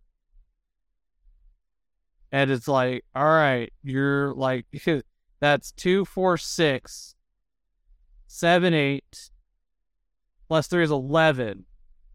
It's 11 trample. Like, 2 of it went face, so it's 9. That's 9 trample. Yeah. That's coming straight at you with ward 2. That's a big motherfucker. Oh, and that's if you didn't play a land and play another spell. So, like, that's like if you played land 4. So if you play land 4, fucking another consider or something, or another play with fire, like, that's probably lethal. Like, I like that card for Pioneer. Close, yeah. I'm going to try something because I love Bedlam Reveler, and I really want him to have a home in Pioneer. I think he can, honestly. I think Bedlam Reveler is pretty close to having a home. But did you get Treasure Cruise, the card you love and hate the most? 100% play both. Well, okay. You have no idea who you're talking to right now, okay? Okay. Do you know what decks I play? I was playing Bedlam Reveler and Shiggles. I don't want to fucking hear it from you. Where's it now? Where's what? Hey, Bedlam Reveler. I have 2 Russian ones on my desk somewhere. Okay. This is not in the deck, is what I'm hearing. Okay. I hate you so much. Going on though, like, you know, joke around about it. I do like the card. I wish, like, I wish upon a star kind of shit here that he did have horror somewhere attached to him. I mean, obviously, that's not a thing that would happen. I mean, like, it might, but in the list idea that I have in my mind is like you could play Thing in the Ice with it, but like because Battle Reveler is obviously a horror. Yeah. So you do get that synergy, but it's like if you're gonna play like 4 Swift Spears, like Soul Scars to some number, and then like this idiot, then it's like, do you really want to play Thing in the Ices? Really give up like, bouncing all your shit? You know. Yeah. Oh yeah. Yeah. You know what? Actually, now that I keep thinking about it, I'm 100% tomorrow. We'll put together a list for this. We'll try it before pre-release. Yeah. Yeah. And I've actually already bought a box from the store, so we can do some digging to try to find a few copies of this card. Yeah, I mean, he's in a comment, so I can't imagine that. Like, I think it'll be around. Yeah, because it'll be like when what the fuck's his name? The Third Path Iconoclast. Yeah, we were just like Iconoclast. Oh yeah. Actually, that was more like Ob Nicholas. That was us with Ob. Oh yeah. Thank God we didn't trade for that. Yeah, thank Christ we just did. Because there was someone who pulled it, and I was like, "Are you willing to part with it?" And they said no, and we were like, "Wow, I can't believe you're a bitch." And then we like left. No, I love this person if they're listening for whatever reason. We love you, but like, yeah, I can't. I'm happy we didn't just go like, "Yeah, fuck it, let's do it." Let's spend the fucking thing is 40 at the time. We would have been happy to pay that cost too. I was so high on that fucking. You know card. what? Let's look at Nicholas. I think last I looked, he's still like 15. I think if you get the crazy art, the basic bitch one is 550. Yeah, 540. I don't think you get crazy until you get to like him sitting on the throne or whatever. Yeah, that one's about 19 to $20. Yeah, I was gonna say that one gets a little, but yeah. Going on because we need to finish the episode. Yeah. This card, I like it a lot. I'm sure Andrea Gucci's probably going to put in his prowess deck in Modern. Obviously, you do get mutagenic growth, which makes this card like infinitely better. Oh, it's insane. Yeah. Because then you get to push like hella hard. And then, like I said, if you're just in a matchup where like I do hate. I mean, it makes sense, but I do hate that that these guys, like all the other transform guys, are all sorcery speed. Because that he would be. This card would be absurd if you could do it at instant. Like, go to your opponent's turn, you're holding up mana, to hold up like damage spells to proc these guys, make them bigger. They don't do shit. You're like, all right, well, fuck it. Transform is a 3/3. Yep. Like, Ward 2, I don't think people understand. Like, obviously, later in the game, Ward becomes a lot worse. Actually, I don't even think there's ever really a point that Ward's bad. Like, any point where you're making a 1-mana spell turn into a 3-mana spell. Even Ward 1 on the artifact creature, that's a pain. Yeah, like, it's annoying.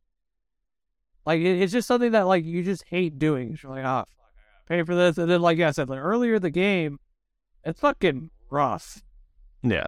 Like, if you flip this dude on your turn 3, and your opponent's at 2 lands, like, let's say Creativity, and they didn't kill him, and you flip him, I don't think Creativity can touch this fucking card. Like, I think it's like stone. Especially, like I said, if you fucking just have any mana ever. And you're like, in response to play with fire, you. Trigger. Like, yeah, I don't know. It'll be interesting. And also, you get Kumano Face's Kakazan with this guy. Oh, gosh, yeah. So you can make him that's Lava Spike. You can make him a 3/3 on turn 2. Oh, yeah, I didn't even think about that. I fucking hate Kumano Face's Kakazan. That card is absurd. Yeah. And he doesn't leave the battlefield to transform. Yeah. So. Sure.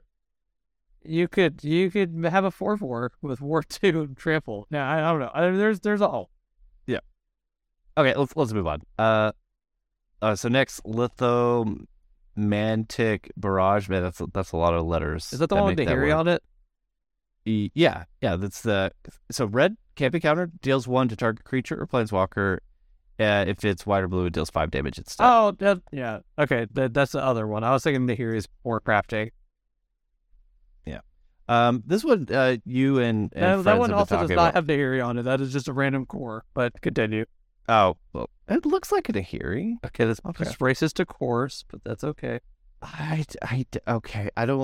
I'm not doing this. Okay. Okay, so I know we were talking about this. So obviously we're thinking about Rending Volley in the same spot. This does 1 more damage. But it's sorcery, but this can go at planeswalkers too. Here's the thing for me, and it's Okay. controversial every time I bring it up. Go for it. The word you just said there is why. Like, for me as a Phoenix player, I don't like. For me, I need to deal with Greasefang now, is why I don't like this card. Yeah, like, so that I agree. But Nick did bring up a good point to me. He was like, for fires, like, when you're kind of just going against, like, all these random shitter decks, like, just having, like, if you play against elves, right? Like, Sure. this card has text against elves. Volley obviously is never going to have text.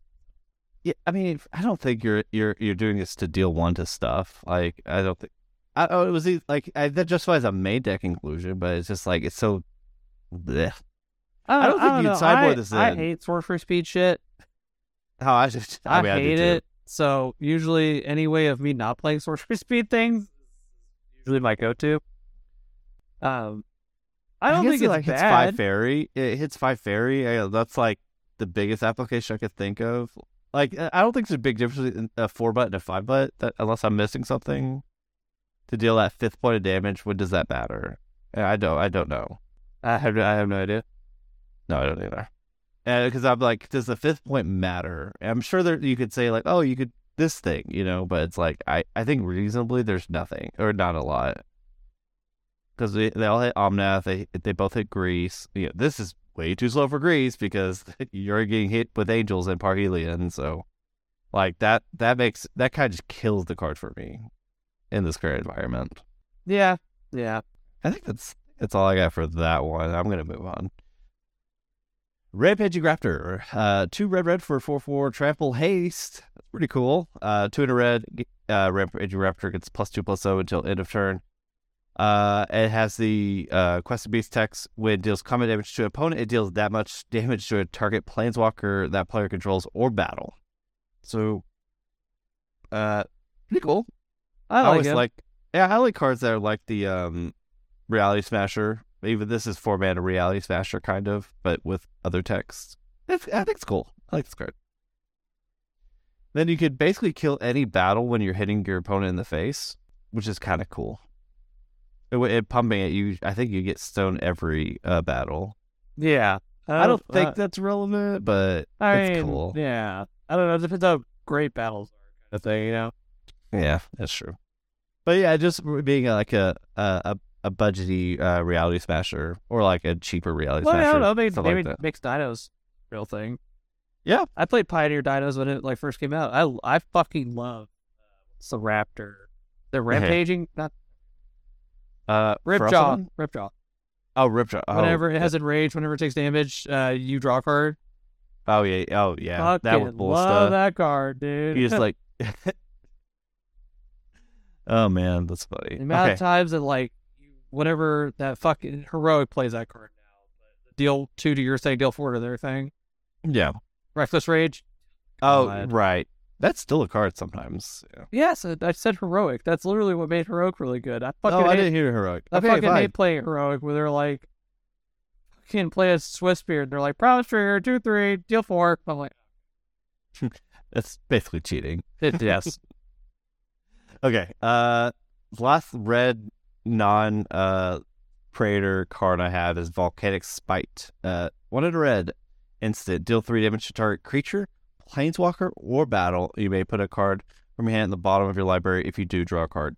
Cool. I need 4 of these cards because we play a crap load of these in creativity. And I know Alec will also need this card for a lot of his. He plays Transmogrify decks, and they do this for cycling. I'm writing this down while you're going. All right.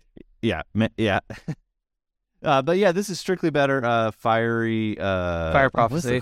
Fire Prophecy. Yeah, strictly better because it hits Planeswalker in addition to a creature, maybe a battle, but not really. And you can still put a card away, draw a card. Like, this card is proven to be good in Pioneer, and I think this will just, like, strict upgrade if you play you mean like that effect? Yeah, that effect. It's strict upgrade. That's it, Cole. All right. Yeah. So... we have one more. Or we have our breast. We have one more. Or no, we have our breast. We have our breast. All right, so I'm out. Like, that's all. Oh, okay, all right. So probably, I think, and fuck it, I think this is controversial. Okay. I think the best of the 5, like, reasonably. I think some people get stuck on the backsides of some of these, which is fine. Like, I mean, like we talked about earlier, if you flip Jin, hell, even Ellis Norton, you probably won the game. But it's just a reasonable card. Urbrask is really good. So he's 2 and 2 red. He's a 4-mana 4/4 with first strike. He has flavor text of whenever you cast an instant sorcery spell, he deals 1 damage to target opponent and makes a red mana. That's pretty fucked up. You ever play with fire somebody for 3? For 0 mana? That seems pretty fucked up, right? He has another thing, though. So you can't flip him. I even think his backside's pretty good. I know, I think his backside is the weakest of the 5. It absolutely is, yeah. But it makes sense because his front side is so good. So to activate, it's also pretty easy. Yeah, it's pretty easy. Just do it.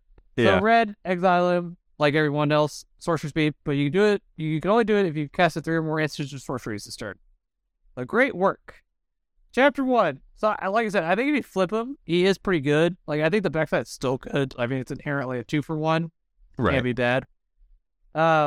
So it deals 3 damage to target opponent and each creature they control. So one-sided wrath, pretty good. Yeah. Chapter 2, create 3 treasure tokens. Ramp, pretty good. And then until end of turn, you may cast instant sorcery spells from any graveyard. Very relevant. If a spell is cast this way, it's instead of being put in the graveyard, it's exiled, and then you flip it back. And to add to the chapter 3, you get to cast all the spells from a graveyard, including the cards that made you transform in the first place, probably, and then you can also look at your opponent's stuff. So it's pretty easy to just here's the thing that people don't think about. Okay. He flips back after that. So while you're doing this 3rd chapter, he's on his front side. Right. So you're netting a mana every time you're doing it, or netting a mana. You're netting neutral, maybe depending where you're at. And he's just dealing 1. And it wins combat. It's 4/4 first strike. Like, well, it doesn't even have to go to combat. Like, look how good Shieldred is at just dealing 2 every turn. This card, probably for whatever deck you're playing, is going to deal 1 every turn. Yeah. Oh, yeah. Or more. Like, I mean, shit. Like, and if you get to flip it, which, like we just talked about, like, there is a burn deck in Pioneer that's playing Obosh on. Yeah, play Obosh, they play this guy. Right. But, like, you flip him, or you get it, and you flip him, and, like, I don't know. He's good. Like, if you manage to flip him in a burn deck, cast your Lightning Strikes, cast your Play with Fires, cast your blah, blah, blah. He's dealing 1, so now Lightning Strike deals 4, and you make a red. No. Boros Charm's a hell of a Magic card. Right. And to me, like Nicole said this earlier, I think this becomes the new win con in Lotus Field. Just like, you don't need to play Wish for Approach and to do more stuff. This just, like, pings your opponent while doing that. And it's extra, like, you add red mana as you do it. So it's also like a fake Baral. Fucking pour over the pages. Add a red. Actual card advantage. So, right, if you're already, like, comboing, like, then you just play your cards that just draw more cards and play your spells and shit like that, you win. But also, just, like, the transform on the backside, it's like, okay, I'm dealing, like, my opponent has some pressure, and they're like, okay, well, I'll play Urbrask into transform it because I'm casting spells or something. Uh-huh. And then you just, like, sweep their board, like, okay, now I have this. I've dealt with the problem. Like, I couldn't win, but I could deal with the problem. So I'll play, like, Anger the Gods effectively. Well, better, because, like, if you have a bunch of shit on your side, like, I know some of y'all play, like, whatever the Exert Untapped 2 lands guy. Or the Satyr that untaps. Yeah. The Satyr that untaps lands. Or, like, it used to be Baral too. Like, we play that. Like, now it's only one-sided. Like, it's just their shit. Yeah, but... Okay. Yeah, that's true. That's true. Well, I mean, it's a zero downside effect. Like, no, I know. Oh, you get to keep your arboreal grazers. That's what you want to look at it as. Oh, hell yeah. But like, I think this becomes a win con. Like, we don't need to play the wish cards anymore. We can play basically the exact same shell, and we just keep adding this red mana as we continue to combo off, which is also fucking amazing. This like, I like Verlotus Field, but yeah, you're right. Just like, it's dope. Like, you play spells, yeah, it wins you combat. just go ultimatum for him. Yeah. Oh, that's true. Yeah. You just go get him. Like, yeah, pick your poison. Right. Like, all wrong answers. Yeah. Here's pour over the pages, or no, at SP3. So here's Omniscience, Behold the Beyond, Lier, and Urbrask. Yeah. Pick. Or no, does that have to be different colored? It just has to be monocolored. Right? Monocolored, yeah. Oh, then fuck. Here's pour over the pages, Urbrask, and Lier. Yeah. Man, you could dream a little bit more. You could just get a tutor also, so you just like get Urbrask anyway. Oh, and the fucking demonic or whatever that one, the one that gives you 3 black. The 5 mana one that you get mana back. Yeah. Yeah, the dark reds. Yeah. Let's stream a little bit. Yeah. I've watched enough of you Lotus players play. Yeah. So I'll need at least the first, probably just the one copy, I think. So it needs to be the cool art. So that's what I need. Foils are $38. That's all I got for red, Cole. Yeah, that's it. All right, let's go to green. I guess I'm starting right at the invasion. I guess like the first where it falls in the alphabet. So sure. So we'll start with Invasion of Ikoria. It's green X for Battle Siege at 6 defense. When the invasion enters the battlefield, search your library for and/or graveyard for a non-human creature card with mana value X or less. Put it in the battlefield. If you flip it by killing it with the 6 defense, it becomes an 8/8 with reach, a legendary dinosaur. So what is legendary? For each non-human creature you control, you may have that creature assigned its combat damage as though it weren't blocked. So basically, I win if I go to combat because I will deal damage to your face instead of these creatures. You said you said this is the green X one? Yes. Invasion of Ikoria. Yeah. I think green could play this card. Okay, so we'll talk about the good. Okay, go for it. So I think Mono Green and Pioneer could play this card. It adds devotion to the board, which is always relevant for them. And then like later in the game, it's kind of just a free roll drop for them. Like you just draw it and be like, all right, fuck it, let's go get a Cavalier. And then it's like if you do attack it, I'm never going to. Like It's 2 devotion. The reason I it's sigh a tutor about this for card anything. Yeah. is because when it got spoiled, we didn't know the backside, and everyone was blowing up. Oh man, fuck! We get to do this for 2. Go get a hex mage, win the game in modern. And then I saw it back. I was like, oh my god, this card is not good for modern. Like, when are you? That's what I needed. Yeah, I was just so annoyed by it because I was like, this is just good. What? That's what I need. A threat that dies the Fatal Push. Perfect. Or that, yeah. Like I'm not gonna get into it, but okay. Like for Pioneer though, like green could easily play this. Yeah, because all the green cards are non-humans, so it's like turn 1 elf, turn 2 do this into an elf, and that's 4 devotion, 2 dorks, and if you have Nykthos, you have quite a bit of mana already. You get Cavalier. Try to just go off for 7 mana. Like I said, it's more virtual copies of a lot of cards, so that's really cool. Yeah, that's it. But I know you like this card, so I wanted to bring it up. But I liked it too. Next, I have Invasion of Ixalan. It's 1 in a green for another battle. 4 defense. When this enters the battlefield, look at the top 5 cards of your library. You may reveal a permanent card from among them and put it in your hand. Put the rest in the bottom of your library in a random order. Backside is a 4/3 with trample, a creature dinosaur, belligerent Regisaur. When you cast a spell, belligerent Regisaur gains indestructible until end of turn. So good attacker. Just cast anything, and it's just an indestructible attacker. So that's pretty cool.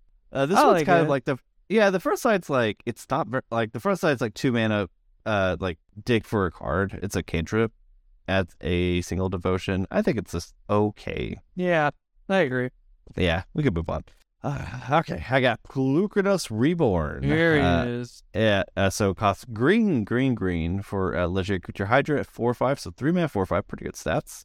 Not good. Reach, and hopefully you play this Mono Green Devotion, you have all this mana. So if you have 6 of it and White Phyrexian, you can transform Polukranos Reborn to Polukranos Engine of Ruin, Phyrexianified Polukranos. 6/6 with reach and lifelink, very much like Wormcoil Engine.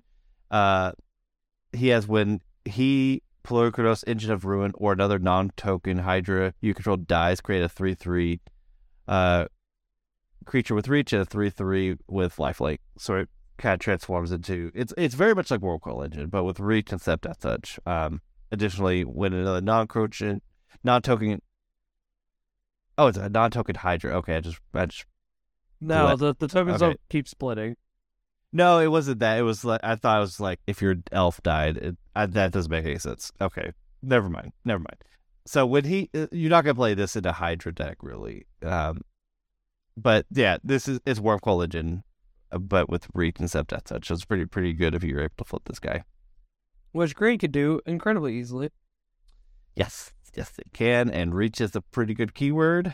6 toughness is also a really good amount of toughness against a lot of those decks, like your favorite deck is a Phoenix.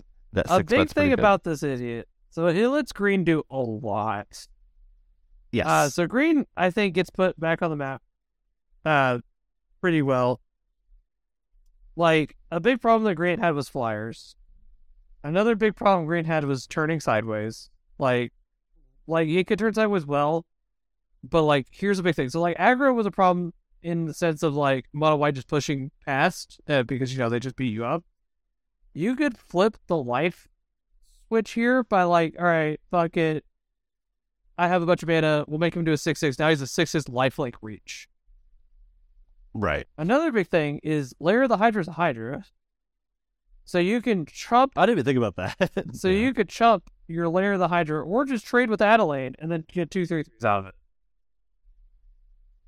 I completely forgot about that. So you just make your Lair of the Hydra an X4. Because it's irrelevant. Put it in front of Adelaide. They trade. And then you get 2 3/3s. One of them has lifelink. Like, that's pretty relevant. Yeah. That is pretty good. Yeah. Polukranos helps green a lot. And it'll be interesting to see where green goes from this benefit. Yeah, I believe you had a theory that like maybe green stops becoming like it becomes like more like stompy or big mana into like there is another card we'll talk about that does kind of add to that. Because like green can now just be a beat up deck again, where it's like fuck this combo, like we're just gonna. Because so the thing before with green was you either like. You were always the combo deck. Like, it was like, okay, well, like, if you're going to play green, why wouldn't you just do the combo? Like, it doesn't make sense to not be a combo deck. Right. And that's fine. And that's true. It did make sense not to do the combo. Like, why would you rely on, like, the 4-mana, 5/5? Or the 4-mana, is it 4-mana 4/4 with Trample Haste, the Uvenwald oddity? Yeah. Yeah, so, like, that wasn't, like, really reliable to beat up, because like some of your creatures like Cavalier is cool because it's like a combo card, not because it's a combat card. Right. You add mana with that card. He like gets chumped like hella easily. Yeah. But with Polukranos and another card we'll talk about, like you could play the creature package like a lot better and just like say fuck these planeswalkers. There's actually 2 other cards that make that way better.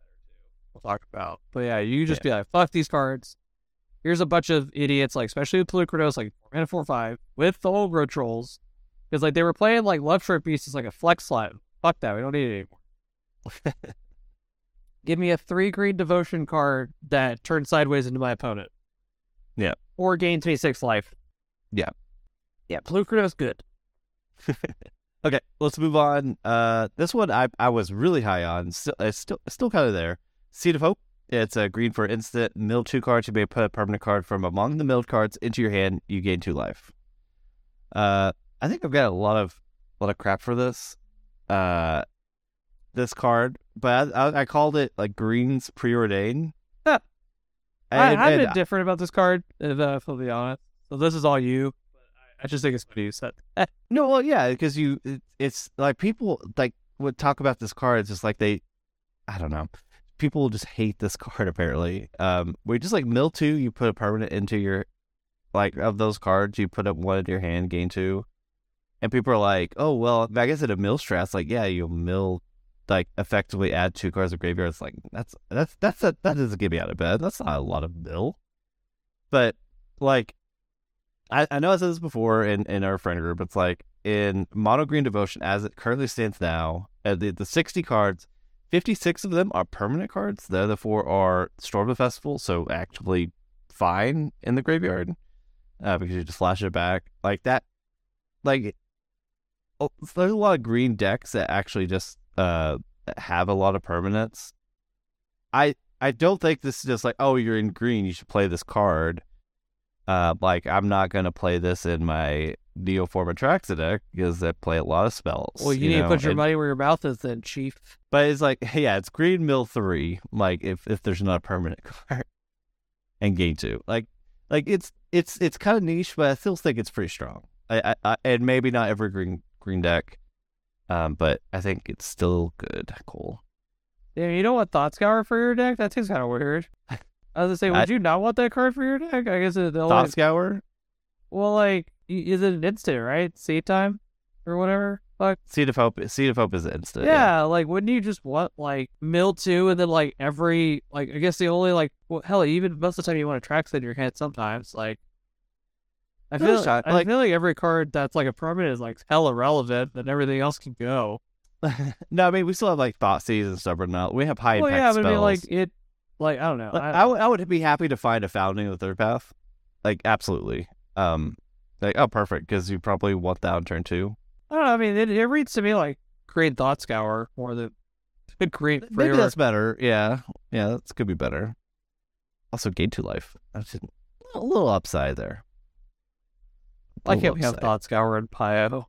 That would be pretty nice. We have Otherworldly Gaze. That is nowhere near the same fucking basically the same How fucking dare you?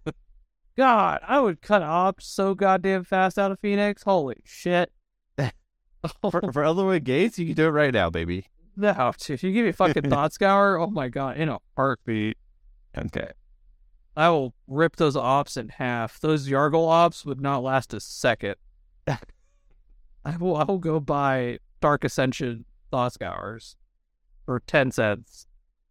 No, I think they're $4, but okay, I'm moving on. Okay. Next I have is if Thought Scour was legal, I think I'd play it. I think you would. In Atraxa? Holy shit. Yeah. That card Otherworldly Gaze by itself is all the delve fuel you need. You probably just wouldn't play Consider. Yeah, I mean that was the card that was cut, or trimmed. It was I see all of y'all are on 2 of them now. 2, it's the most cuttable. Usually a lot of times it's a very cuttable card too. What a post board. Okay. Cool. I have next Tribute to the World Tree. Is that the triple green card? Yeah, you want to talk about it. You don't get to talk about that card. You talk shit about it. So that's the other stompy creature card, by the way, numbnuts. So big thing about this card is triple green. It's an enchantment. Whenever a creature enters the battlefield under your control, you draw a card. It has flavor text of if its power is 3 or greater, you put 2+1 counters on it, or otherwise put 2+1 counters on it. So you draw a card if it's power 3 or more. If not, you make it 2+1 counters. Yeah. Yes. So for the stompy deck, obviously all your shit besides elves are 3 or greater. So a card that Green Stompy would play when I was playing it at PTQs was fucking Great Hedge. Because obviously Great Hedge is absurd. Let's all be real. Great Hedge is kind of an absurd card. If you stake it.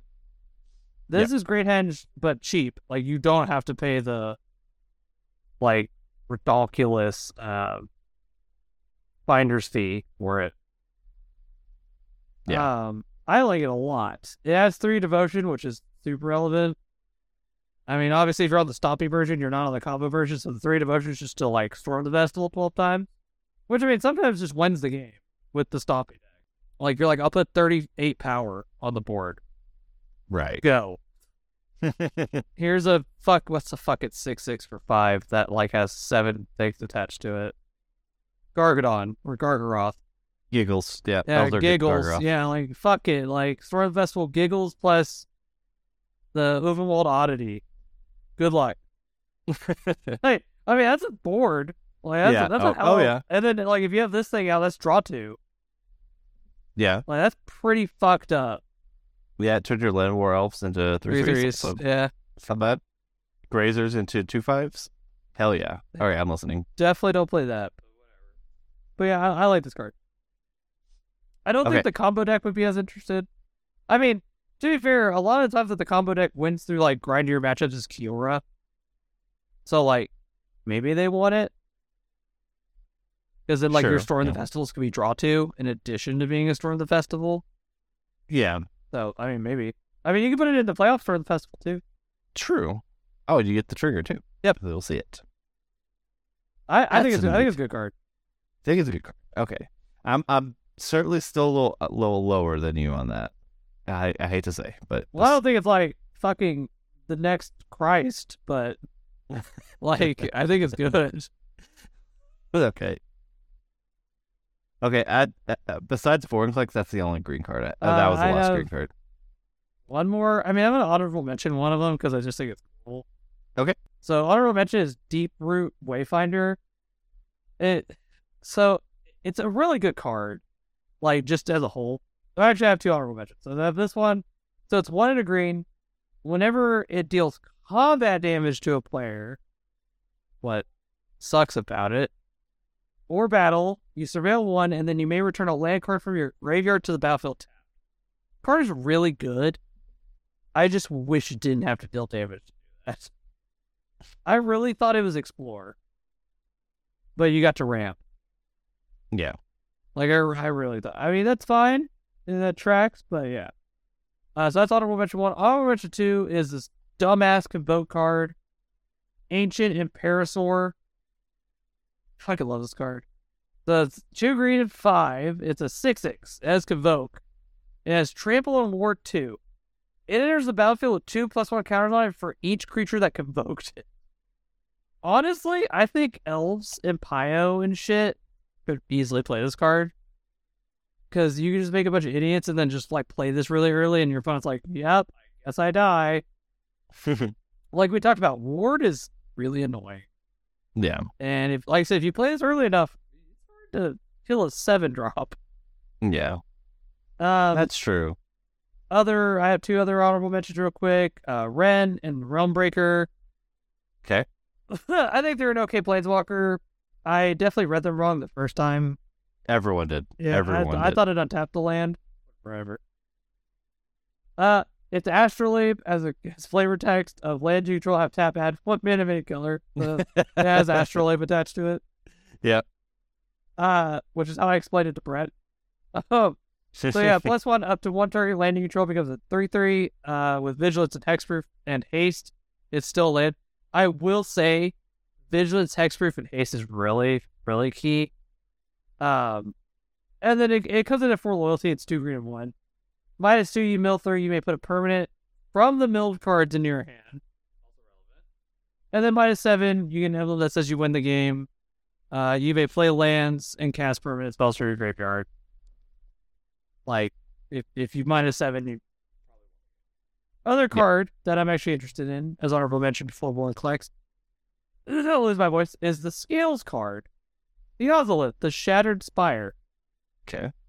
That's green and 1. It's a legendary artifact. If 1 or more +1 counters will be put on artifact or creature you control, you put that many +1 counters, or +1. I don't know why they phrase it. That many +1 counters are put onto it. So it okay. Hardened Scales. Yeah, hard scales. Which is relevant. So now you have more than 1 Hardened Scales in decks. Yeah. Other thing is it has pay a green and 1, tap it, put a +1 counter on target artifact or creature you control. You activate it only as a sorcery. So it has inherit, do something, and then it just has 2 mana cycle it. Also relevant. I think Scales cycle it for a good card. Well, I don't think it's good. I think scales needed this. Like Pioneer scales. No. Like being completely honest, I think Pioneer scales could actually be like a contender. I mean, obviously, a big card they're missing when we did the fucking game show episode is Walking Ballista. That's a massive. Oh yeah. That's a massive. I mean, they would be a real deck if they had that. Oh, I do agree with that. Yeah. Well, because then you have like the Ozolith and like you have both of them. You have scales. You could play the other idiot. That's like the green white guy. Yeah. Yeah, like Scales doesn't have reach that it does in every other format, which is why it's not good in Pioneer. Like you don't have like I don't have to deal combat damage to win this game effect, which makes it a lot harder. But alrighty, time to talk about the Chief. So here's the third stopping card for green. Do you have any more honorable mentions? You strung along 4. Oh no, that's it. Shut up. Okay. I'll go 5 more. So we have Vorklex. So he's 2 green and 3. He's a 5 mana 6/6. Not for green. I don't know why they keep doing that. They love just printing lower costed like plus pluses, like 3 mana 4/4s. I don't know why, but he has super keywords. He has trample and reach. I don't know why he has reach, but fuck it. When he enters the battlefield, you search your library for up to 2 force cards. They don't have to be basic, and you put them in their hand. Pretty good. He is technically the easiest one to flip. I mean, he is, though. Yeah, I think you're right. He has no rule. He just says pay 8, 2 green and 6, and flip him. That's it. Yeah, you don't need to cast spells. You don't need to sacrifice creatures. You don't have to do shit. You just can do it. Before I talk about his back half, for the green Stompy deck, even for green like combo, like he's pretty good. Like just 5 mana 6/6 trample reach, and you deck then you just go get some bullshit out of your deck. Like, I wish Beseju was a forest. It'd be kind of absurd if it was. But Beseju was a forest, it'd be real aggressive. But no, that'd be insane. But yeah, you basically get card advantage off of it because you're going to put 2 cards in your hand. Yeah. And like we just talked about, one of the things green had a problem with was like random Phoenix shit, random spirit stuff. He has reach and trample, and a big thing. So for the original, or not the original, Vorklex Monstrous Raider. Before green moved to a combo deck, because before they got thrown in the festival, they played this Vorklex. Because Vorklex Monster Raider is a fucked up magic card. I mean, he is though. Yeah. So he's a 6 mana 6/6. You probably all know what he does. He has trample haste. That's stupid. And then he has, if you would get counters, you double it, or you go up 1. If your opponent gets counters, they get -1 for half. It's half, yeah. Yeah, so that's gross. It's gross with sagas, because sagas can't tick up. It's gross with planeswalkers, because planeswalkers come in at half loyalty. Like, he is just a house.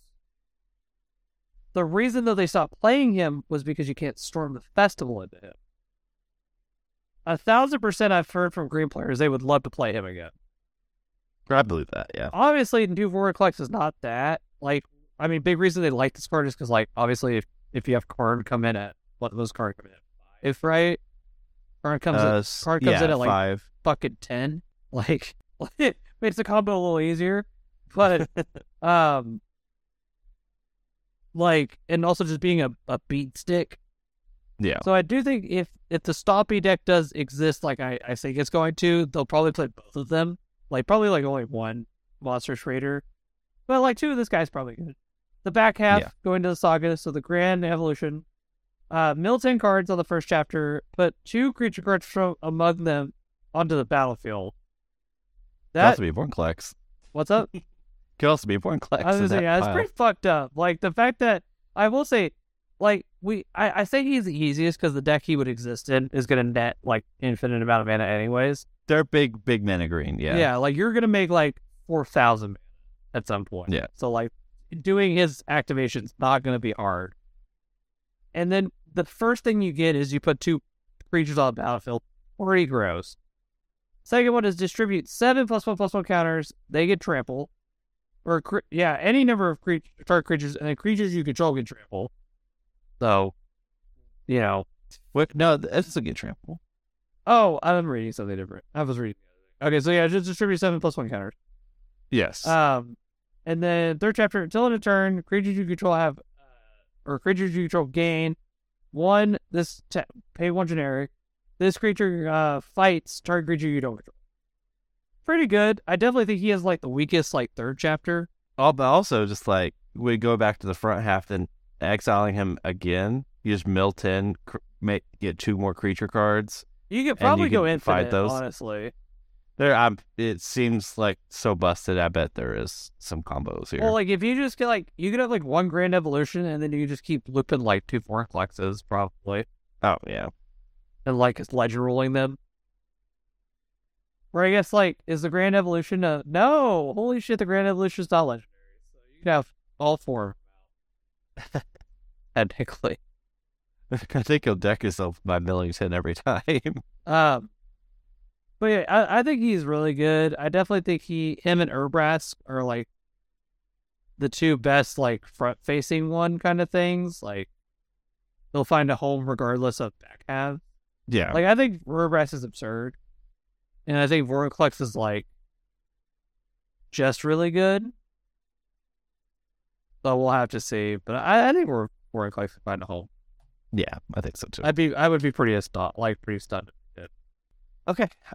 So now to gold cards. Yeah, I don't think this list should be very long. I don't have a lot. I feel like you have more gold cards than me. So I only had some honorable mentions because, like, I mean, here, if you want me to do it, because I know the big one we'll talk about.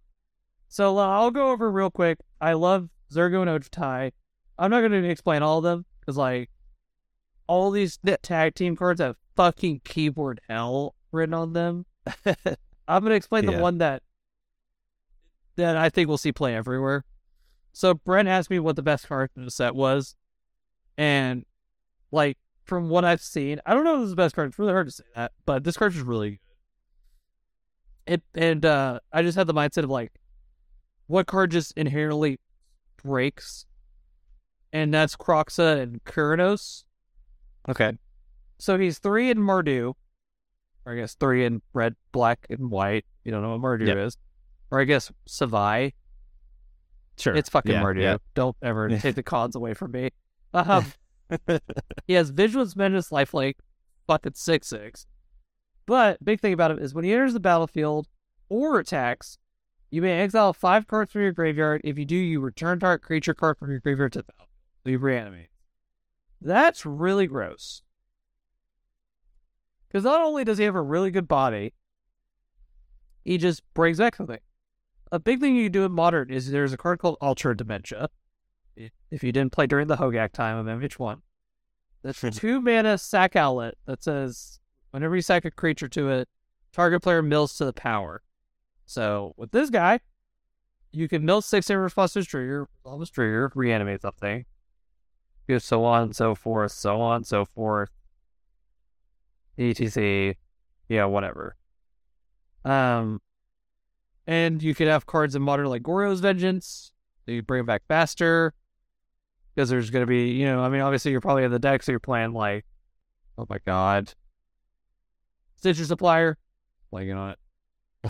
Stuff like that. Like, that card, there's going to be something gross about it. I don't know about Pioneer. I mean, I'm sure there's probably something in Pioneer with this big dumb idiot. Like, he's really good. Like, just on the front side. But like, he just inherently wants to break the game. Like, reanimating, and there's no downside to what you reanimate. Like, you just bringing something back. Right. So, like, it could be, like, Eldrazi, some big dumb thing. I guess my other honorable mention, because everyone talked about it when it got spoiled. One of our early cards that got spoiled was Galta and Mavrin. So it's 3, green, white. Trample, Dinosaur Vampire, 12/12. So whenever you attack, choose one. Create a tapped and attacking XX green dinosaur creature token with trample where X is the greatest power among other creatures that can't check him. And then create X 1/1 white vampire creature tokens with lifelink where X is the number of attacking creatures. So really, that text is irrelevant. The thing that people are thinking about with this guy is Sorin Imperious Broodlord. His down tick says put a vampire into play. So, he's a vampire. And we kind of saw that didn't succeed with whatever the Grixis vampire was from Pippin. Like, people were trying that with him. Yeah. Obviously, they're very different. Like, the other guy had, like, ETP hell attached to it. This guy does not have that. Right. He has, when I attack, I win. Other cards that have honorable mentions. One for me, obviously, is Baral and Carry Zev. They're 1 in blue and red. 2/4. They have first strike and menace.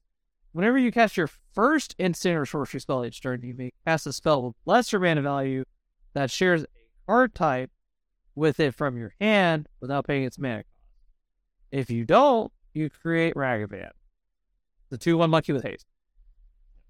The idiot.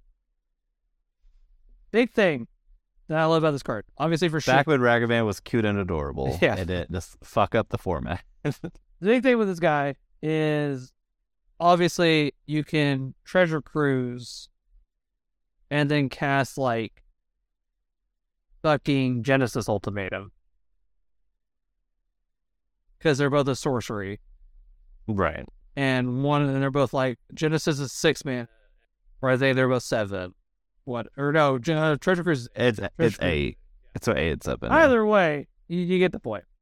You need to have stuff. It's cool. I just like the card a lot too. Like, at worst, you could cast Ragavan. It's like a good command to build around. Oh, I bet there's a fun spells deck you can do with that. Oh, yeah. The other honorable mention I have is Jeru and Hazoret. 2 red, white. As long as you have 7 or fewer cards in hand, Jeru and Hazoret has Vigilance and Haste. 0/5/4 Human God. Whenever they attack, look at the top 6 cards of your library. You may exile a legendary creature card from among them, but the rest of the bottom of your library. Until end of turn, you may cast that card without paying it. That's pretty good. That's a free spell. Yeah. Now, to confirm, you said 1 or fewer in hand. I thought you may have said 7 or fewer. Oh, it is 1 or fewer. I did say 7 or fewer. Okay, yeah, 1 or fewer. Okay. So when I read it, I was like, weird. Hazoret's got weird. Yeah, you said 7. I was like, okay, I need to read that because I was like, maybe I missed something. This is careful with just these guys. Like, there's basically obviously they're mashups of 2 very, prominent creatures from, their worlds. Have a bunch of text I just cannot read. I just don't want to. There's still way too much text. Obviously, I'm already tired. Yeah. Let's let me take the wheel from you, and we'll go over the cards I have. I only have like 3 cards. They're all battles. If one of them's the fucking blue-white one. Okay, well, I have that one too. Okay, that's fine. I figured. I mean, we have to talk about it. Yeah. Okay. So we'll start with Invasion of Amonkhet. This one I've been going nuts over this card. In the negative way. But let me go down to it. Okay. Invasion of Amonkhet. There you. Yeah, Brett. That's like the best fucking card for you. Excuse me. I forgot. That's the best shit for you, dude. That shit. That's so good shit, Brett. You put that in the track song. It's the best deck of all time. Fucking Invasion of Amonkhet, fucking deck. Yeah, off that Heroes for this motherfucker about all these people fighting over this goddamn card. Holy shit. It's phenomenal. And then I put in my 2 cents to this piece of shit about this card. I feel bad for you, Brett. I cannot imagine. I'll let you read the card. I could not imagine your discourse in your own mind. Fucking. Dude. I feel like y'all are fighting a war that doesn't need to be fought. About why people want to play this fucking card. Yeah. Yeah, let me go over the card so everyone can follow along a little bit. There's 1 blue-black. It's a 4 battle, a 4 defense battle siege. When Invasion of Amonkhet enters the battlefield, each player mills 3. Each opponent discards a card, and you draw a card. This information in campaign? Yes. With mill. What did that mill 3? No, it definitely did not mill 3. Okay. So 3 mana for battle. If you're able to defeat it, you get last step convert. It's a 4/4 creature zombie. You may have less up convert into the battlefield as a copy of any creature card in a graveyard except the 4/4 black zombie in addition to its other types. So a pretty good effect if you're able to transform Invasion of Amonkhet. Like it's maybe even one of the best effects to flip over. I think it's also the most. Or it has a high ceiling. I was gonna say, yeah, I think the ceiling is high, but the floor is so low. Yeah. So I can only speak negatively about this card because So this was something. So obviously people know I'm kind of a Atraxa guy. I played Neoform Atraxa pretty well. Hey, people know me as the Atraxa guy. I know. I heard it in San Diego. Douglas, my guy. He's Christ Almighty. Okay. I can't blame you. I'm known as the Mind Splice guy, and I didn't even want that. I'll shelve that. I'd rather be known as the Shiggles guy. Oh, you're always shiggling in my heart. Good, as long as I have for something. But the talk of this card was, it's a battle. So Atraxa, that was Atraxa when we got spoiled. Like, what's a battle? We don't know. There's not a card, and then we get them. So I think maybe people are drawn to that kind of, and people are like, we could get it off the Atraxa trigger, and then you could put it into play, and then you could kill it with Atraxa, and if you have another Atraxa into play, then you could get another Atraxa trigger. It's a lot of people wear Atraxa in this scenario. Or it's like, you can play it fairly. If you have Tasker in the graveyard, it becomes Tasker when you destroy it, so you can do the activate abilities. It's just like, oh my god. And it has the mana value of Tasker, so you could just Neoform into Atraxa. It's like, oh my god. Guys, the card is not good. The card sucks. 3 mana for this effect. That's one of the best features of Atraxa is you play the best cheap spells. You play Thoughtseize, you play Stubborn Awe, which basically is negate when you have a good card. You play all this fuel, and you get Atraxa, which lets you draw all these cards. Why do we want this 3 mana card that does stone nothing when you play the best 1 and 2 mana spells that exist in Pioneer? That was like, it's Cole.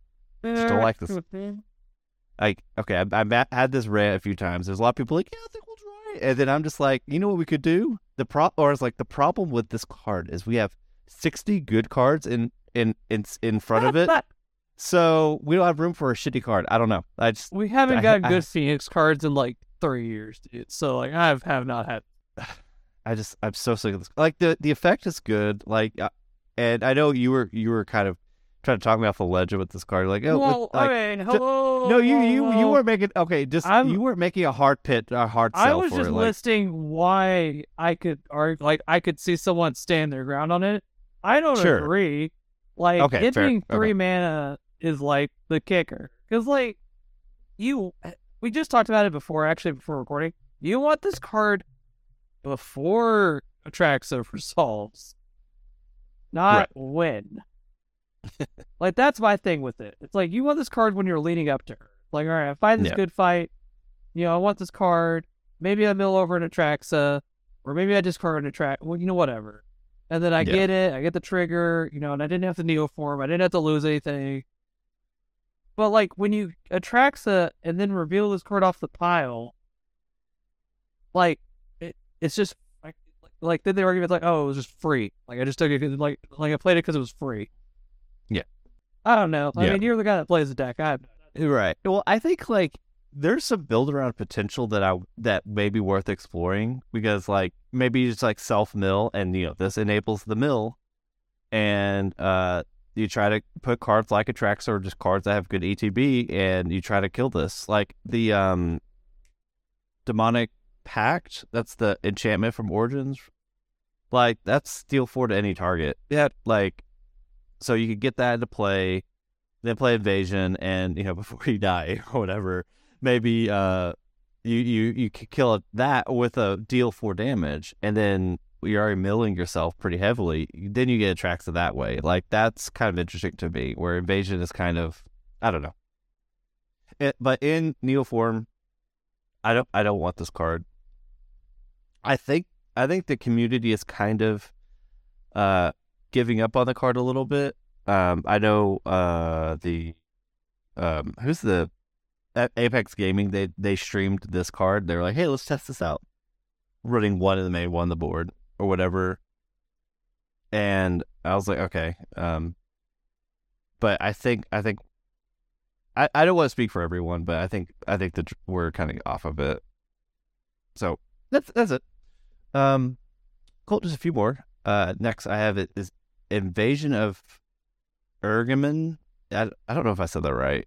This is a red-green battle siege, 5 defense. When it enters the battlefield, create a treasure token, then you may discard a card if you do draw a card.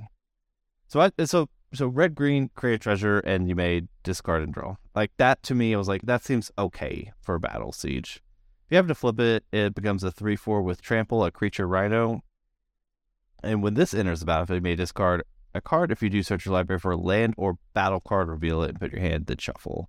I was kind of thinking like this card, Cole, maybe okay and miss it, where you can just like, maybe not, but it's like you get you a treasure token, you can replace itself, and maybe you discard a bad land for like a Fable Passage, because I don't think you want to play more battles. And then your Fable Passage with Omnath actually has some text or whatever. Yeah. So that you get extra mana and you can do more dope things with it. So this kind of enables that, I think, a little bit, while giving you a treasure token, so fixing and stuff like that. So I kind of liked it for actually Niv Mizzet. Niv needs all loving get. Yeah. Sorry, Roger. A lot of Roger references in this episode. I know, this is Roger's episode. Yeah. But I think it's red green go grab it off of it. I mean, it's not great, but it's it's stumbling. Okay, two left goal that are for me. I have Invasion of New Phyrexia. This is X white blue for Battle Siege. This seems like one of the better ones of the battles. When Invasion of New Phyrexia enters the battlefield, create X 2/2 white and blue knight creature tokens with vigilance. So if you have 5, spend 5 mana, you get X equals 3. So 5 mana, you create 3 2/2s knight tokens with vigilance. So more mana, more tokens, stuff like that. If you kill it, which may be worth killing, because you get Teferi Akosa of Zalfir. I don't. Maybe I said that right. It's one of the weaker Teferis, but still not bad. +1, just draw 2. Then you discard 2 unless you discard a creature card. It starts at 4 loyalty, and that's a +1. Then you can -2. You get an emblem where knights you control get +1/+0 and ward 1. So ward 1, it's on all of your knights. And finally, -3. And it's at 4 loyalty, so you can do this right away. Tap X, or -3, tap X creatures you control. When you do, shuffle target non-land permanent opponent controls a mana value X or less into its owner's library. So Cole, I was thinking, like, I kind of like this one, because even like if you have a lot of mana, like I said 5 mana, you get 3 2/2s. Like that's just kind of, I think that's passable. Like it's better than Secure the Waste, even though it's like, no, I don't want to say Secure the Waste because that's instant, but like this seems like you make a fair bit of tokens and it scales pretty nicely with even more mana. So I kind of like this card. Even on the front side, I like it. Yeah, I think it's. I mean, I don't know. Like, I think it's okay. To be perfectly honest. Yeah, and it's kind of nice if you could just flip it, kill Teferi, then your knights become a little bit tougher to kill and better and stuff like that. Like that -2, I like quite a bit. And draw cards and stuff like that. It's okay. So, are there any gold cards that you? I know you already kind of made your pitch about a lot of the gold cards, but any more that you want to bring up? Oh no, that was it for me. Okay, I just have one left, and funny enough, I think this Roger might have a deck for it. Speaking of him, it's Halo Hopper, 3 generic mana for a 3/2 artifact creature frog with Convoke. So just like if you have a bunch of dudes, you can play this pretty early in a affinity style deck in Modern, and then kind of each creature kind of slowly gets you to the bigger and better creatures. So this kind of, I think this kind of slides in pretty nicely. So I kind of like it. Yeah. Hey, and that's it for colorless cards, and lands are all reprint gain life lands. So no lands. Funny enough. The first. Yeah, I think that is the first in a while, though. And normally there's been like some good land, but yeah. Cool, we did it. Oh, we have Sword of Once and Future. Oh, I was actually looking back over. I was like, don't we have like? I feel like we're missing something. Yeah. Okay. So we're not done yet, Cole. We have one left. It's finish the cycle. Yeah, we finished the cycle. Sword of Once and Future. It's 3 generic mana for artifact equipment. Equipped creature gets +2/+2 protection from blue and black. You know how swords work. When equipped creature does combat damage to a player, surveil 2, then you may cast an instant or sorcery spell with mana value 2 or less from your graveyard without paying its mana costs. If it would be putting graveyard exile instead with equip cost of 2 mana. I actually think it's not bad. Yeah, I don't think protection from black seems like maybe a little better. I don't know. Because I feel like there's more black creatures typically. Swords have always been format dependent. Yeah, I mean that's fair. Yeah. And I hate to say it, but there's been people like you could cast Neoform after you hit him with the Tathaker. Oh my god! We're a new group, Cole. We gotta start somewhere. Yeah. And we don't have artifacts, so it's a new card type. Oh my god!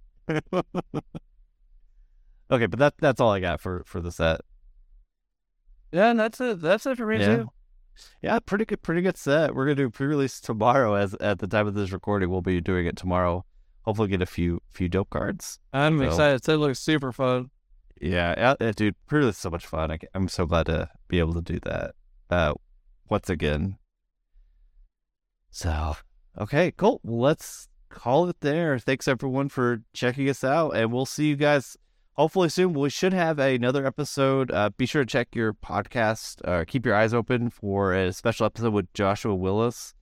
Assuming he hasn't turned us down, but we'll try to get it on as soon as possible. And yeah, you definitely gotta check that out. It should be the next episode in your in the queue. So thanks for checking us out. We'll catch you guys next time.